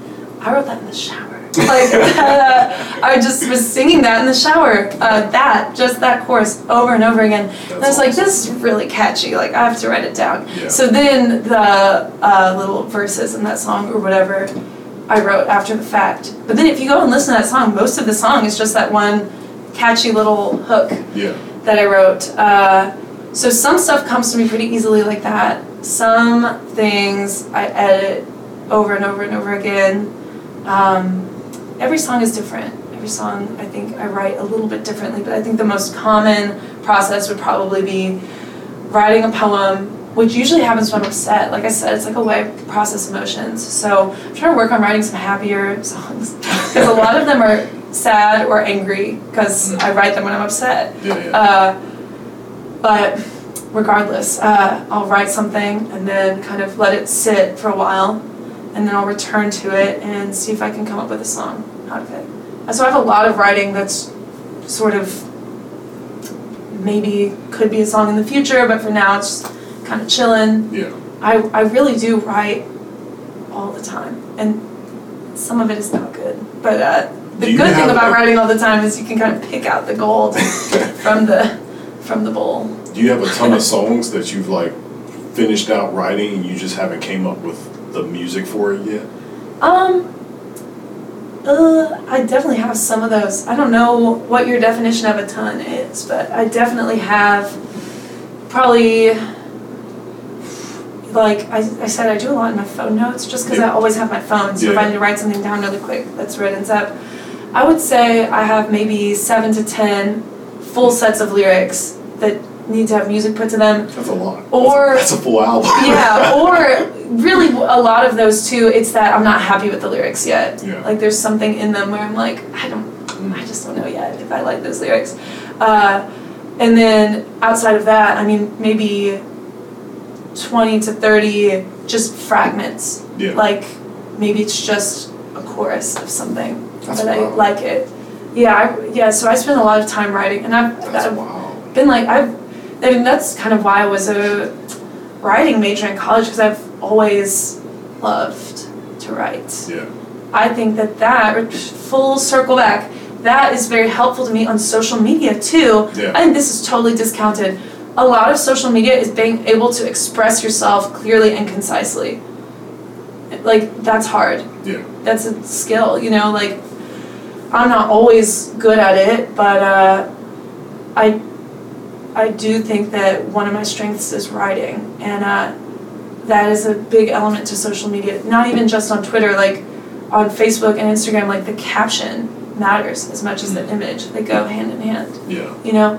And you can have an image that's so strong that the caption doesn't really matter, or a caption that's so strong that the image doesn't really matter, but for the most part, they go hand in hand. And especially if you're trying to advertise something to people, that's a tricky one, like to try to advertise something to people without them feeling annoyed. Yeah. You know, so anyway, writing is really important to me, and I write all the time, and yeah, I really do probably have a whole EP in my head right now, but I'm That's wild. trying to, I think this time with this EP, I'm going to do things a little differently, because I have 2 EPs and an album out, right? And all 3 of those, my band was kind of learning the songs in the studio as we wrote them. And a couple of songs I feel like have evolved to an even cooler place throughout live performances and rehearsals than the recorded version. Nothing is that different, truly, but like there's a couple songs that I think we've even improved on since we recorded them. So I think for whatever I record next, I'm going to teach them to my band and perform them live for a few months before I record them. Okay. I don't know why I haven't done that in the past, honestly, but I think it'll be better in a lot of ways. I think it'll kind of help us really understand the song before we record it, and it'll just save me some time in the studio. It'll be less of like workshopping the song and more of like we kind of already know Where are you recording? what we're trying to do. I record at Young Avenue Sound in Young Cooper Avenue Young. Sound. Okay. It's pretty awesome. Yeah, you would love it because it's full of cool gadgets. Yeah. I actually haven't been to any studio around here. You should check it out. I know. last year Young Avenue Sound did an open house. I don't know if they're doing one this year, but if they are, I will let you know about it. It's a pretty cool place. They're super nice there too. Shoot, I was going to ask you something about your lyrics and stuff. Oh, when you have all your songs put together for your albums, are you trying to figure out like which ones belong together, or are you like, I've got these done, so these are going to go on this album? Because like your music, I think is a little more focus, if that makes sense. It's not very widespread as far as like how many different categories it can fit in. You've got your own lane. You're not trying to go everywhere with it. So are your songs just like, all right, we finished these 10 songs, this is an album or this is an EP? Yeah. I'm so interested that you say that. I'm interested in what category you would say it goes into, because I struggle with that, because I do think I think there's like punk and rock and blues and singer-songwriter and pop, and like I struggle to categorize it. I would, honestly.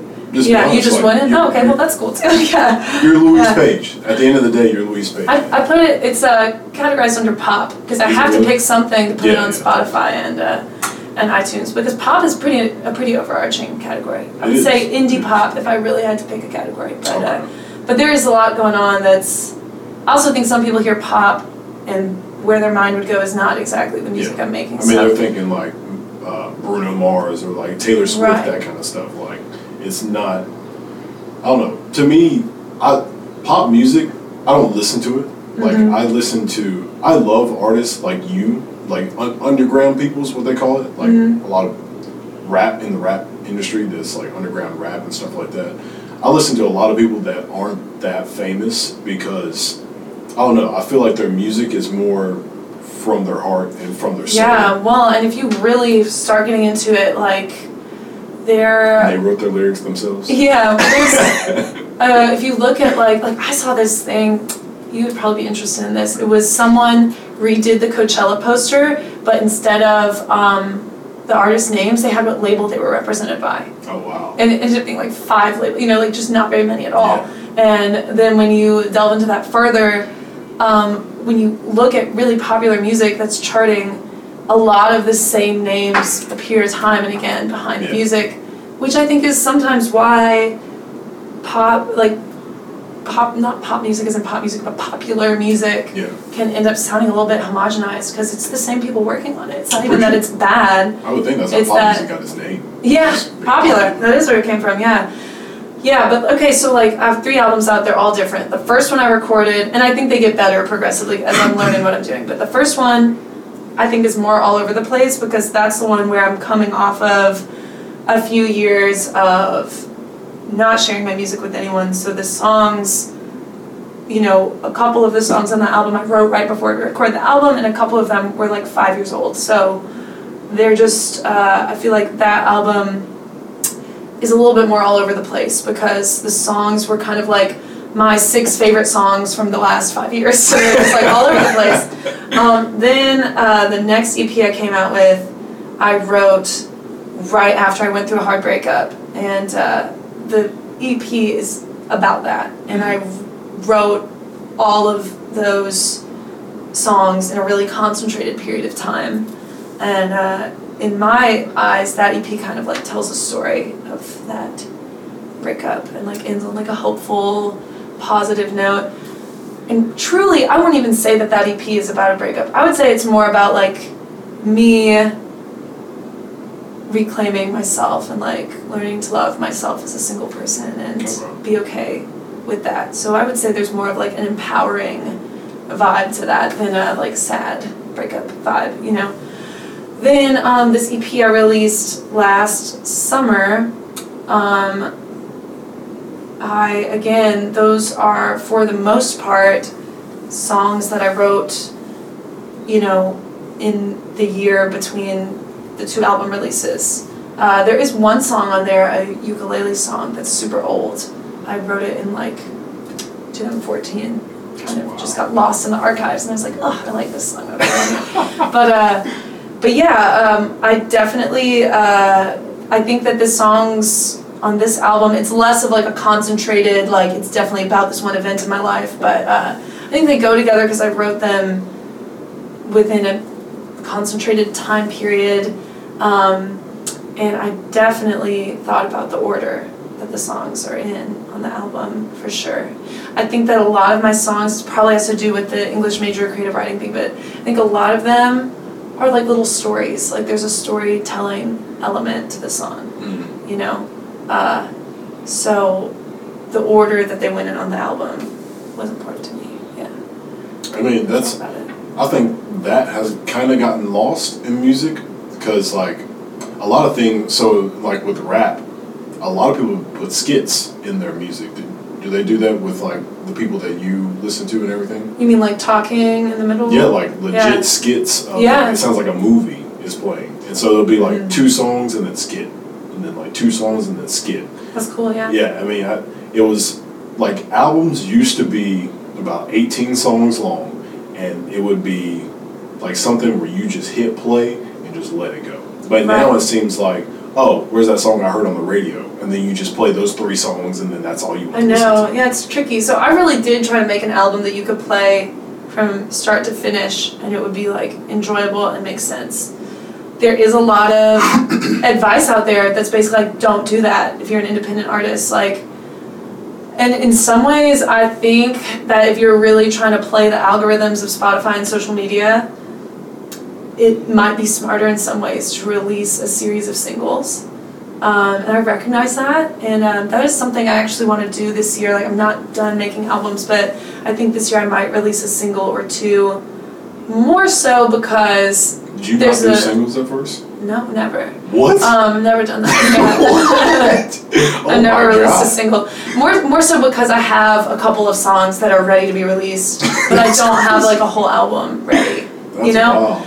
But like, yeah, I made this full-length 10-song LP and thought about the order of it and stuff because it's my art, you know? I felt like doing that. It's like, it would be like telling a painter, like, hey, instead of making a whole series of paintings, it would make a lot more sense if you were just one-off doing paintings and posting them. It's like, okay, for social media that might make more sense, but this is still an art and a craft, and I really wanted to make an album in the traditional sense of an album. Yeah. So I'm really proud of that. I'm really proud of that album, Silver Daughter, we released last summer. Gotta plug it, okay? Silver Daughter, it's streaming on all streaming services, Spotify, iTunes, or Apple Music, Amazon, wherever you stream music, it's there. And would love if you checked it out. You can search Silver Daughter, or you can search my name, Louise Page, LouisePage. That's me, yeah. How about that music video? When I was watching it, I was like, I was curious about just how you put everything together and like what was going through your mind, like. For which music video? The one where it's like you're in like the church, like a wedding chapel. Right, Future Runaway Bride is that one. Yeah. So like I said, I love making music videos, and part of it is because I love watching music videos. Yeah, yeah. I mean, there are songs where I only am emotionally invested in the song because it's such a great music video that now I love the song, you know? So, so I wanted to make a music video for Future Runaway Bride because I already had the strong visual. Like, when you were a little kid in the car, did you ever, like, look out the window and, like, imagine you were in a music video or whatever? Right? Okay. So, yeah, so I did that too. And especially for my own songs, I mean, almost every song I've ever written, I have some type of visual in my head for the song. Some of them are not super well formed, and some of them are really fully formed, like fantasy music video going on in my head. And Future Runaway Bride was one of those where I was like, oh, if I made a music video for this, I absolutely know what it would look like. Yeah. It would be, you know, super funky, like 70s colors, bride running away from That's something I noticed was like from some a-hole at the altar. I don't know if I'm allowed to swear on this podcast, so I've been censoring myself. Okay, but so I already knew what I wanted. Then in 2018, I released a music video called Blue Romance, and my friend Sam Leathers directed it. So I reached out to him like, well, you want to make another video? And he was like, well, I'm actually working with this group now called Studio 143. And their office is in the same building as Young Avenue Sound, in the Young Avenue Sound building. So I ended up meeting up with them. Super great group of people. So Josh Cannon and Barrett Kudus ended up directing this music video, which was fun for me too, because Barrett and I are like old friends from my old retail days. We worked at Urban Outfitters together in like 2013. So I was like, yes. So they were just a delight to work with, and they definitely helped me a lot. But I'm also really impressed with them because I feel like they plucked that out of my brain. Like it just is exactly what I wanted it to be. But so I came to them with a really developed concept, and I also had that concept of me being in the video as two characters. So in the video, for those of you who haven't seen it, go watch it. You can search Future Runaway Bride on YouTube. It'll pop right up. So I wanted to exist in that video as a character like Band Louise and also Bride Louise. So I play I'm actually wearing these pants in the video. Oh yeah. Yeah, but regardless, so it's sort of like it's a pretty heavy-handed metaphor, you know, like Band Louise sort of coaxes Bride Louise to run away from this guy who sucks. And that was a big thing for me too. I was like, in this video, I don't want anyone to feel bad for the guy. Yeah. You know, that's not really the point. So he needs to clearly be terrible. So like in the video, he's like drinking out of a flask and you know, all that. So that's the other thing, like you can't get too complicated with it with a music video because you got like 3 minutes to tell your story, you know, but that was the basic story I wanted, was to have these shots of a wedding, like a really funky wedding interspersed with shots of my band playing, and eventually you see the band Louise almost as like an apparition in the audience and in the aisle, like encouraging the bride to run away. And then the really big fun last shot is like the bride running away, and then the whole bride's side of the audience like dances and runs away down the aisle with me. So it came together great. The color palette was important to me because I'm just a sucker for a beautiful aesthetic and a color palette, and I think it's nice to watch, you know? At first I was like, why does it look like this? And then I was like, oh, I get it. Yeah.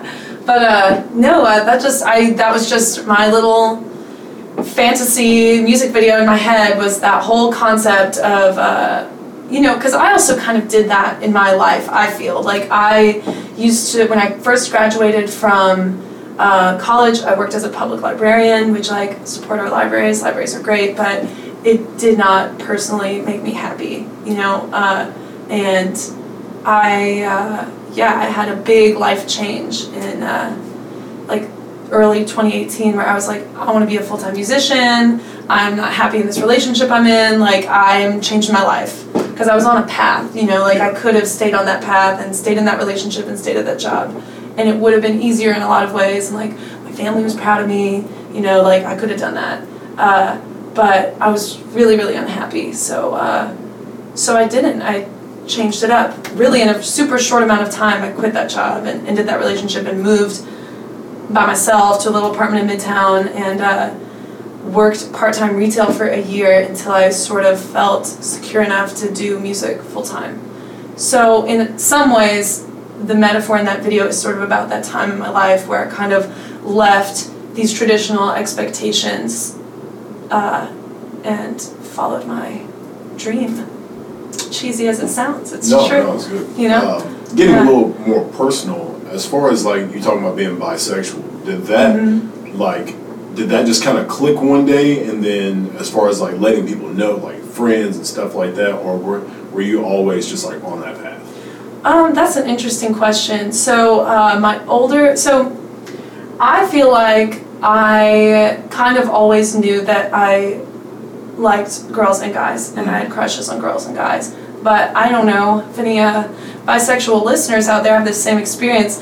It's interesting because it's just way easier to just act like you're just straight, you know, because there's no explaining that goes into that. I had crushes on guys too, so it wasn't hard, and I wasn't lying to just really kind of focus my energy on that, you know?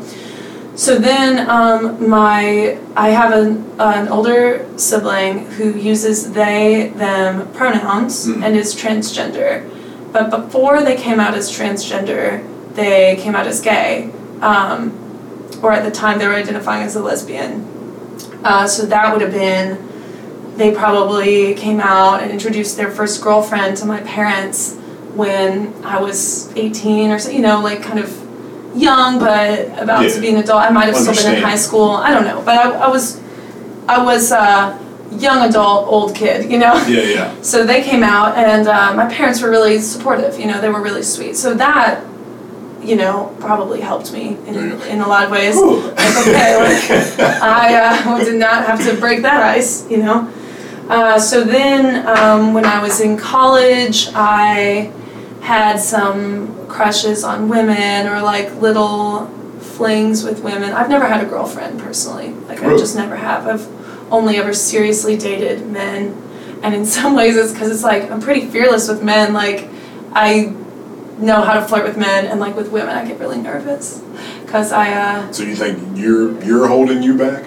Maybe, yeah, because I get nervous, and I don't know. And some of it too is like, it's just really different. Like in the society we're living in, people assume that you're straight, and I would never want to make anyone uncomfortable if like they think we're just friends. I don't want to like, you know what I mean? There's a lot of, it really is a super different energy. Like trying to flirt with someone of the same sex is more intimidating than opposite sex. I mean, I'm sure it's like super difficult just to like figure out. I mean, some people, you know, people say that some people are just like obviously either straight or gay, but then there's like some people it's hard to tell. I think it's rarely obvious to me. I mean, there's some people that fit more into the stereotype, but there's people that you would swear are straight who aren't, and vice versa. You know, so I think we all kind of do ourselves a disservice by enacting stereotypes like that. Labeling, you know, because there was a guy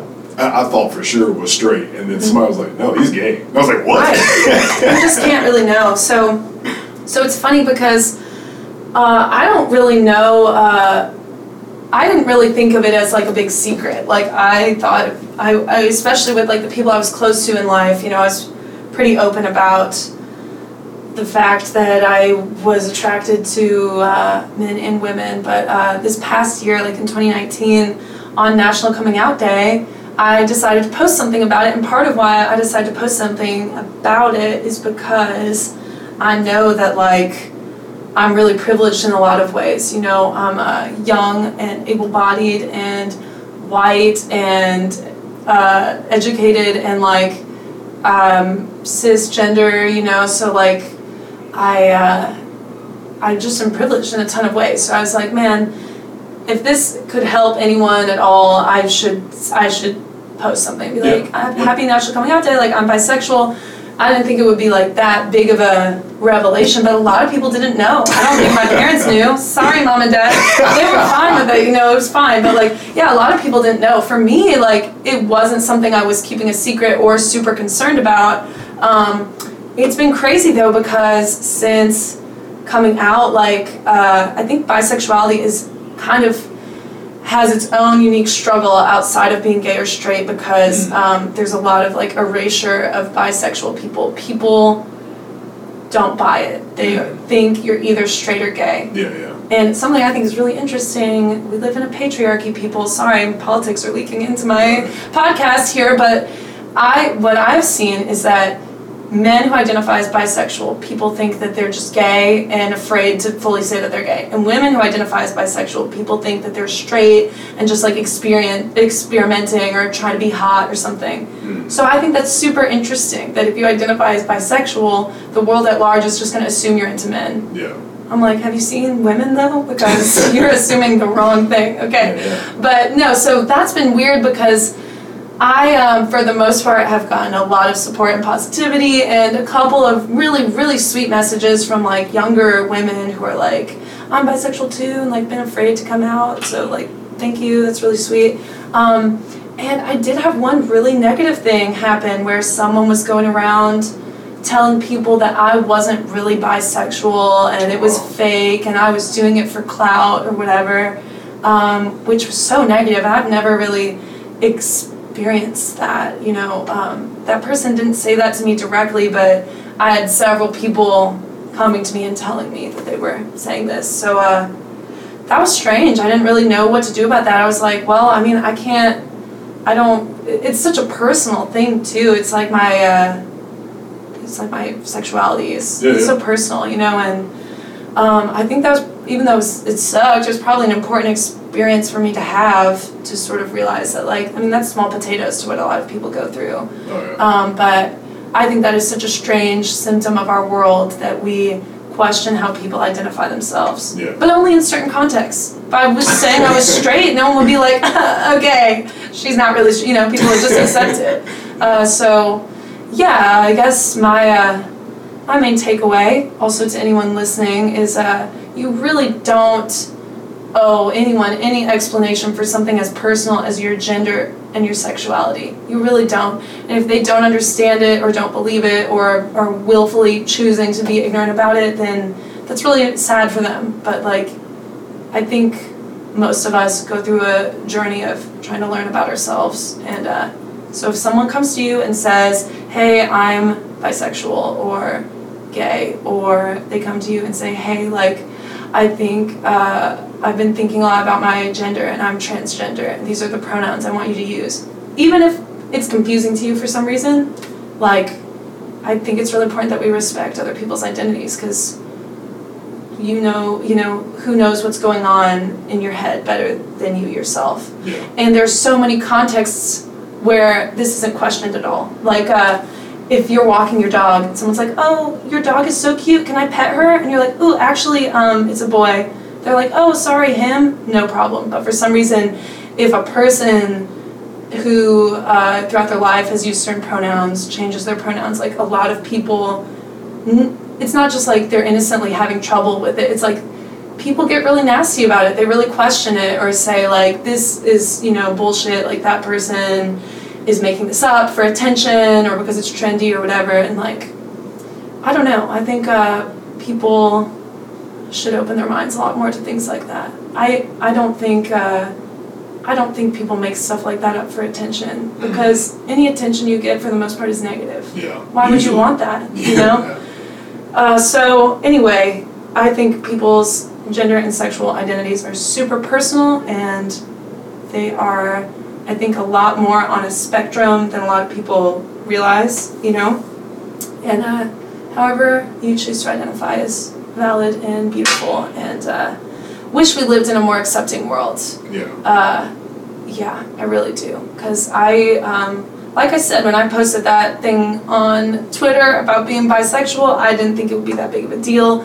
But to someone out there in the world, it was a big deal, to the point that they called into question my honesty and my identity and my motives for saying that, which, yeah, it was hurtful. It really was super hurtful. But, you know, ultimately, it doesn't really matter. You know, ultimately I rose above it, and that's just one person, you know.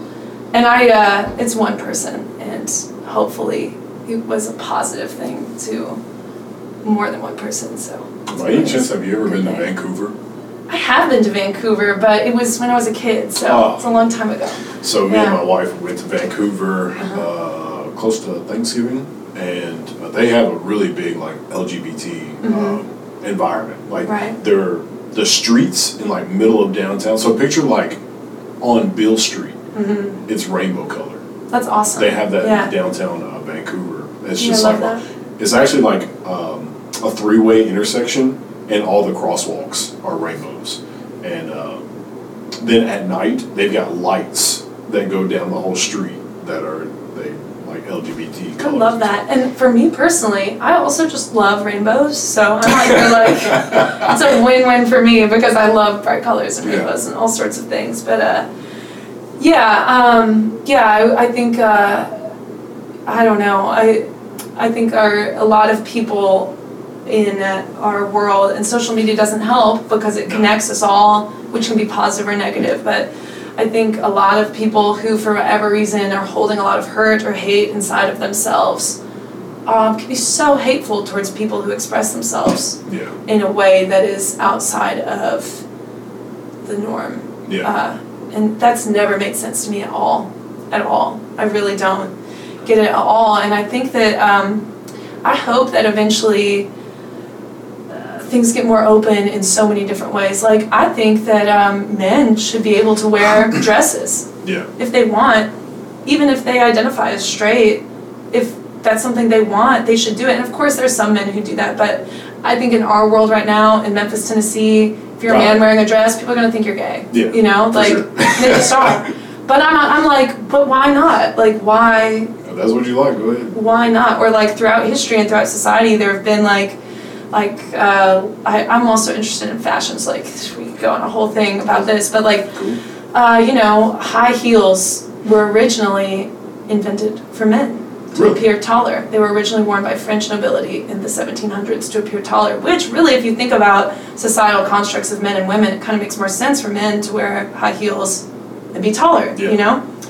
And then somehow now it's a super feminine thing to wear high heels. But I think the more educated I get on like societal constructs and clothing and the societal constructs of gender in our world, it's that's when it really started breaking down for me that like it's all just kind of BS, you know? It's all real arbitrary. In less than 100 years ago, pink was considered a boy's color for baby boys, and blue was considered a girl's color for baby girls. And sometime in the last century it flipped, because blue was always considered to be a more soft, submissive color, and red was a more, masculine color, and pink is just like soft red, whatever. So like a lot of this stuff that we really assign to people, and like that some people get genuinely angry about. Like there are people who would see a man in a dress and get genuinely angry. Yeah.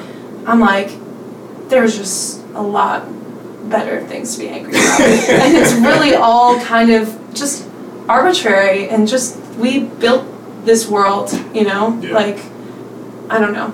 So whatever, that's my 2 cents about it, I think people for sure, they focus Yeah. on the wrong things. They Yeah. they get upset about the wrong things, and I value, as I said, like I like people who are weird. I value people who are open-minded, and I value people who love to express themselves. Yeah, I agree. And that's why I like doing this podcast, because Yeah. it allows people to get vulnerable. They allow them to talk about whatever they want to talk about. Right. No censorship, and then also you just get to like just think, and you're like spilling your ideas. And Yeah. sometimes people don't do that. People don't think, and people they don't act upon their ideas. And like on Facebook or Instagram or Twitter, whatever you're using, there's those censorships kind of hold people back from like how they want to express themselves. And then also just like the comment section can bring people down, and it'll won't allow them to express themselves the way they want to in the future, because they're like, oh, so-and-so said this about me, so I can't post this anymore. I know, yeah. So that's kind of like, I really carry that with me in the way that I engage on social media, specifically on my public pages. Like, I really do, like, I try to leave positive comments and be a positive, inclusive person. And sometimes that really is a little bit at my own expense, like I have to deal with some hate on social media and just let it roll off my back. Because I don't have to let it roll off my back, but I choose to, because like I was saying, like that whole weird experience with, it was really just one person, but one person getting super hateful towards me about being bisexual. And I'm out here like, I'm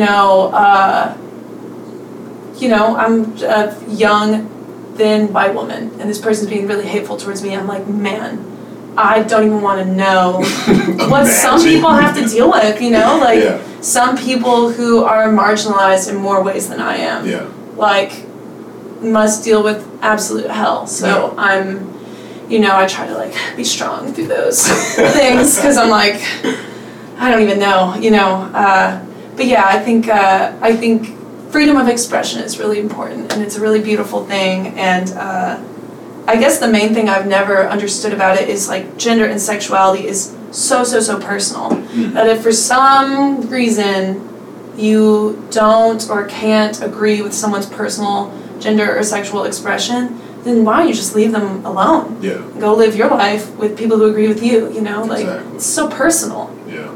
It has nothing to do with you, really. But, yeah, you know, I moved to the Bible Belt, so I did this myself, really.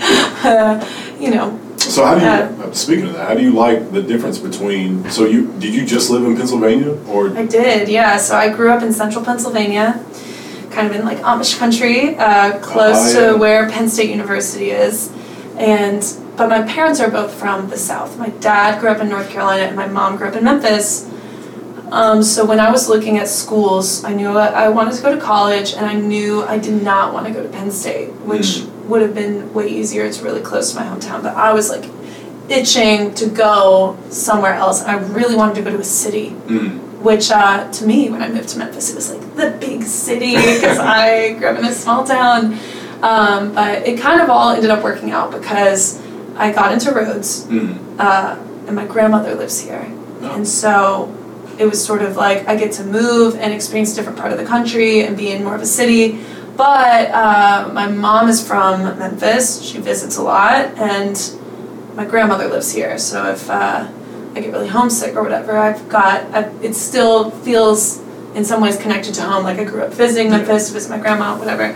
And it's so funny because there's a lot of people, almost exclusively people who grew up in Memphis, like born and raised in Memphis, who kind of hate on Memphis a little bit. Like they're like, oh, like Memphis is the worst. Like I hate it. There's nothing going on. But I think Memphis is just like social media. It's like what you make of it and like what you choose to do. Because when I first moved here, the fact that there was, I mean, I would say any night of the week, if you want to hear live music, you can. Yeah. Like you can find it somewhere. Yeah.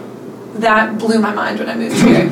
And before I ever played shows or anything, I was going to see local live music all the time, which ended up really helping me when I started busting into the music scene because a lot of venue owners already knew me from me being a regular going to their shows, you know.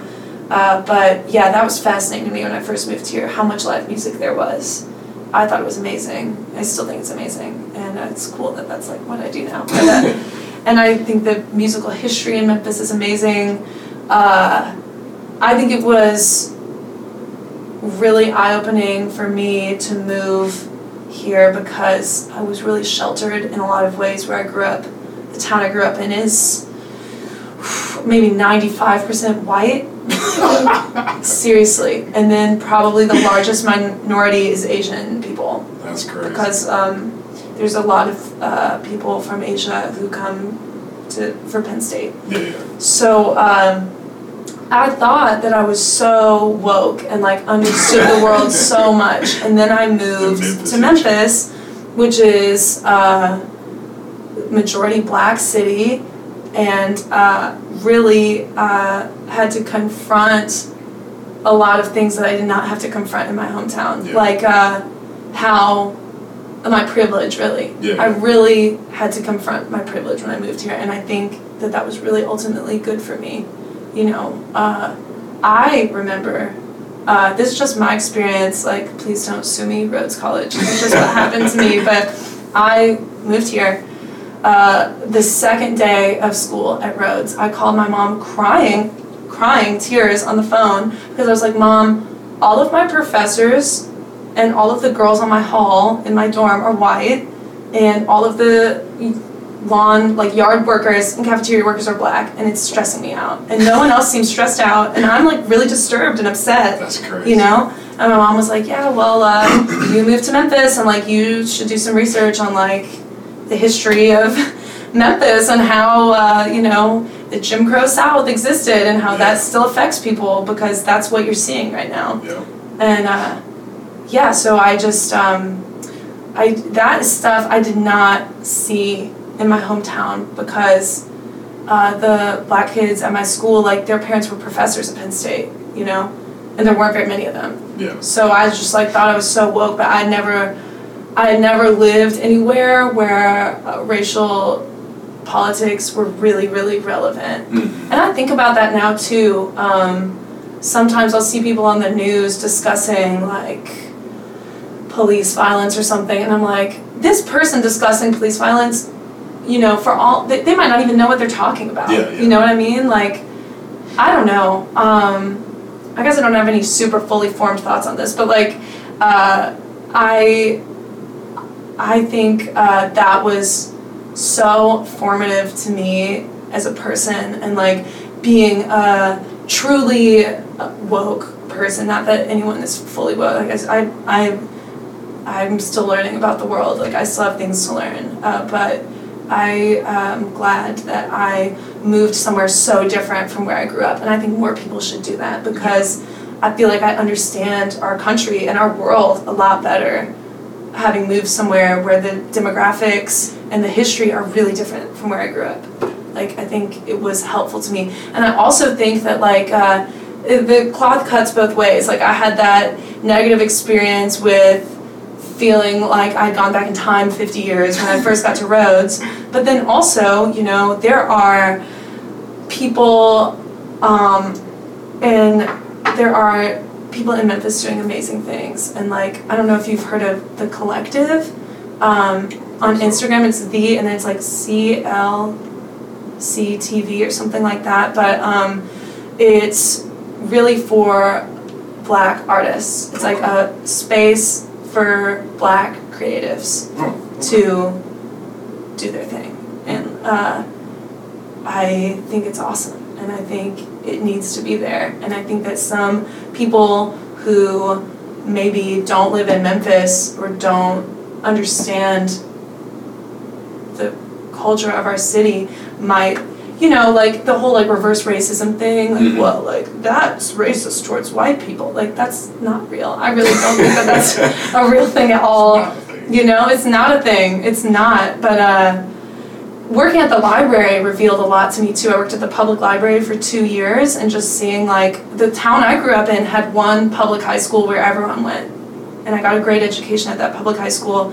Libraries work really closely with public schools, and like seeing how terrible some of the public schools in Memphis are. I don't know, like, I don't have like a big final point for all of this, but just that moving here really opened my eyes to a lot of like world issues and like really issues of race in America that I think I was fully ignorant about before I moved here. Like fully. Like I thought I wasn't, but I was. I didn't know anything. I didn't know a single thing. So that's a pretty crazy element to living in Memphis. And I really do love this city. Like I really love it, and it's taught me a lot. And it's I love the music in Memphis. I've made amazing friends. But having said all of what I said about how like Memphis is still sort of feeling the effects like socioeconomically of like the Jim Crow South or whatever, I can understand why some people leave. Yeah. It's not always an easy place to be because of that. I think that once you get into your communities of people, it's an amazing place. Mm-hmm. But structurally, there's a lot about Memphis that is wrong and hard. And like I don't think it's fair that there are whole communities of people that have these super, super underfunded public schools while the wealthiest people in our city send their kids to private schools. Yeah. Can't really blame them because they have the money to do it, and the public schools are all terrible. But like, at a certain point, it's just like keeping this divide, that's this socioeconomic divide, you know. So Memphis has a lot of structural problems, but I think it's a really beautiful place. I've met a lot of beautiful people here. You think you'll stay here? Yeah. I don't know. I never thought I would stay here. I thought I would leave. I would leave after college. I really thought I would leave after college. But then the music stuff kind of is what kept me here at first, because that ball started rolling. So sometimes I'm kind of on the fence about it. I love Memphis. I have a great community here. So sometimes I'm like, yeah, why would I leave?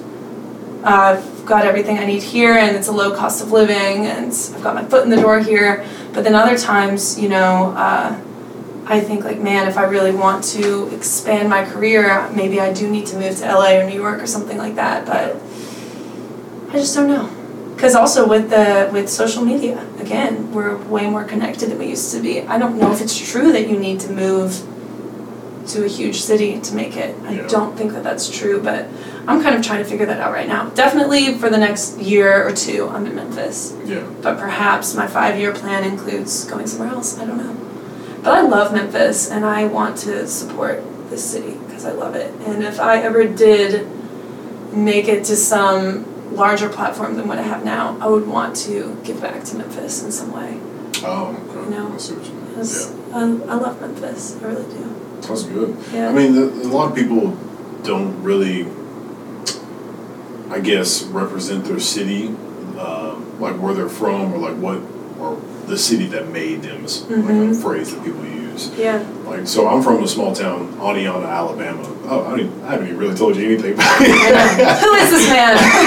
I don't know him. So I'm from Oneonta, Alabama. Yeah. I think it was population of like 6,000 when I was there. But let's see. I joined the Air Force at 21 and lived in North Dakota, and then that's where I met Rachel. Actually, she's from Ohio, Cool. but we moved. Up my way, up in PA, you know? Yeah, she's actually from Northeast Ohio. She's Cool. from Atwater, so it's like. That's really close to Pennsylvania. Yeah, I think it takes like 45 minutes to get to the line of Pennsylvania. But dang, what was I gonna say?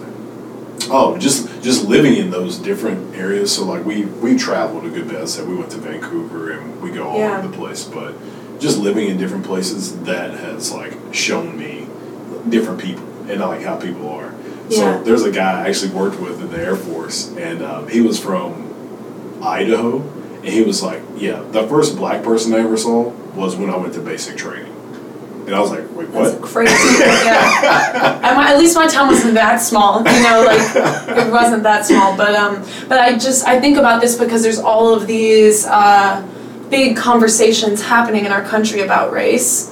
And having my own one experience of just moving just two places, just one place to the other, I'm like, I don't know if like we should be having, I don't know if all these people are qualified to even talk about this. Yeah. You know what I mean? Because how can you speak about what race in America means in Memphis if you've only ever lived in central Pennsylvania? Yeah. You can't. Like the men making laws for women. And Don't even get me started on that. Yeah, that's a whole other can of worms that I'm also really, really passionate about. Yeah, but no, I just think,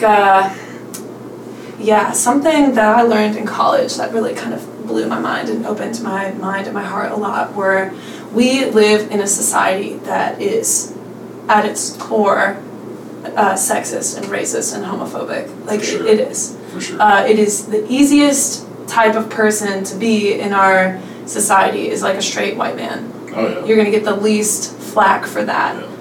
And I think that's hard for some straight white men to hear because they're human beings who have been through life and they don't want to hear that like your life isn't hard. But it's not saying your life isn't hard. It's like your life isn't hard because of your race, gender, or sexuality. If it's hard, it's for other reasons. The path of least resistance. Right. But so, so in college I had this great professor that was basically like, if you really want to, become an open-minded person, you're going to have to accept that even if you're a person of color, or if you're gay, or if you're a woman, or whatever, like even if you fall into any of these categories, like to a degree, you have your own internalized racism and sexism and homophobia. Like every single person has that, and you have to accept that it's there if you want to get rid of it. Because, we all know that person that's like, maybe they say something that's low-key racist and someone says something about it and they're like, whoa, like, my best friend is black. It's okay, you're not really trying to grow or learn or change at all, are you? That I feel bad for your best friend. Like, whatever.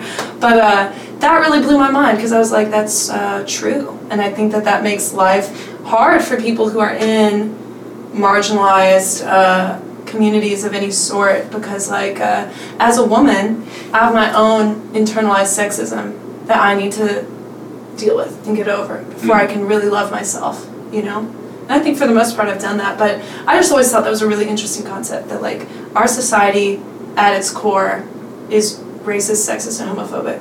And all of us are carrying that inside of us in some way. And if you don't address it, it'll thrive. You have to address it to destroy it, you know? Sure. Yeah, that's really interesting to me. So I guess that is where I will get political, is like identity politics, because that really matters to me. Like, I think everyone deserves to love themselves and accept themselves and have an equal shot in the world, and that is just not the way our world is right now. No. So I try to be a voice for that, and also, like, it's also really important to me to be open to learning things, you know? Like, I don't know everything at all. Or, like, I'm white, like, I'll never know everything about race. But I need to, like, accept that and embrace that and, like, listen to the people in my life who have dealt with that. Yeah. You know? I don't know. So that's all really important to me. I think the easiest way to do that is just surrounding yourself with people who are different. Yes, and absolutely. I think people are genuinely, I guess, like, scared to surround themselves with people who are different. Right. Because people are also scared to just be uncomfortable. Like, yeah. I don't like being uncomfortable, but I like putting myself in uncomfortable situations. Number one, to find out stuff about myself, and number two, to find out stuff about other people. Yeah. Because that's the easiest way to learn, is just to be around people who are different, so you can, like, oh, you say that? Why do you say that? That's the way you do that? Why do you do that? So it's just fun to me. Yeah, I think so too, and that's, like, the quickest way to humanize people too, like right, like, there's all these stories of people who, like, were homophobic until they had a gay brother, and then they were like, oh, that's just my brother. Like, oh, yes, okay, you get it. Oh my gosh, yeah, but anyway, it's crazy to me how delicate these topics of conversation are in so many circles, because it's like, man, my whole thing is just that, like, everyone is equal and everyone is worthy of the same respect.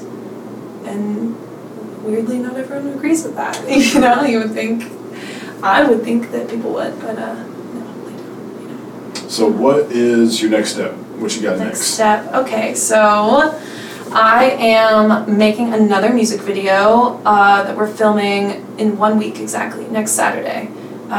It's for the song Paw and the Honey, and I'll be working with some burlesque dancers in it. It's going to have kind of like a burlesque theme, which I'm really excited about. My next show is, when is this airing? Is this going right up online, or? Whenever I finish it. I've got to edit the video and then all that stuff. So. My next couple shows are they're all in Memphis, January 27th at the High Tone. And then the next show after that will be February 14th, Valentine's Day at Black Lodge. Nice. I love Valentine's Day. Really? I really do. Yeah.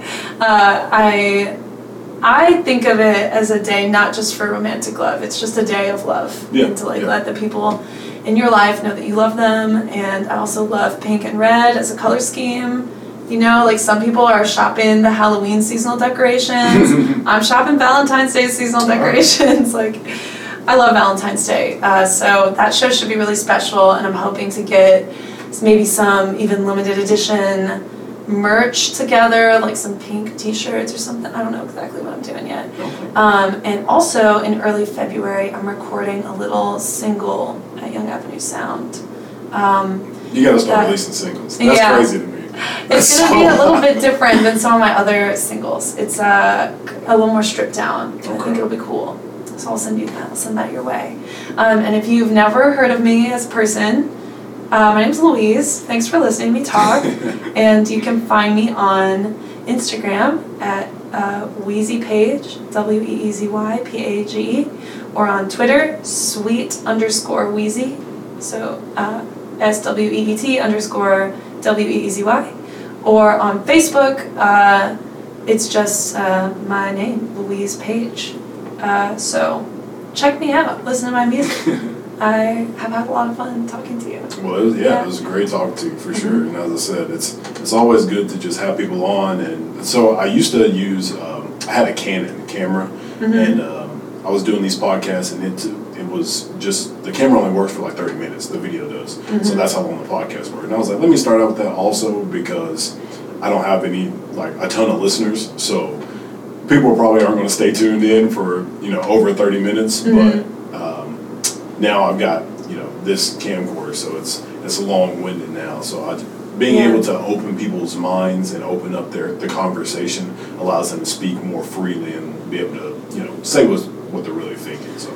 Do you edit it at all? Like, are you going to edit it down at all? Oh, no. So I'm basically, I had like sorry, an intro. everyone needs to listen to everything I say. Yikes, so that's okay. I basically just add like an intro and then just let this whole thing play out and then an outro and that's it. So. Well, neat. For sure. Yeah. This was really fun. Yeah, I had a great time. And, okay, I brought you some things. Oh, nice. I brought you some little gifties. It's a t-shirt. That's why I asked your t-shirt size weirdly when we were talking. And you'll see I've wrapped the city on the shirt. We were talking about that too. Hey. And then I got my card and some stickers for you too. Awesome. And I should have brought your wife a shirt too. I just didn't even No, know. you're fine. I would have done that. I told you nothing about me. So Yeah. that's awesome. Yeah. I gotta do stickers. Dude, people love stickers. That is stickers. real. These are amazing. Thank you so much. So that logo, the Louise Page logo, was designed by my friend Lauren, and her name's Lauren Holterman, and her Instagram is Holter Monster. She's pretty amazing. She's a great graphic designer. This is dope. Gotta shout out my friends, and then that sticker, the rose with the tongue sticking out, was designed by my friend Claire, the tattoo artist I mentioned earlier, and their Instagram handle is Stray Dog Claire. So if you need any tattoos done locally, that's who I would recommend. If you can see those stickers. Yeah. Cool. So last thoughts, I guess, are to love each other and make a lot of art. Yeah. That's a quote. By the way, when I said something earlier about all y'all being on the same page, that would have been a good band name. Hey, the same page. You know, it's just like Jeez Louise. At some point in friendship with me, someone says something about Jeez Louise, and then they're like, "Oh my god, it's your name." Yeah. Okay. Yeah. All right. Thank you, everybody, for tuning in, and see you next time.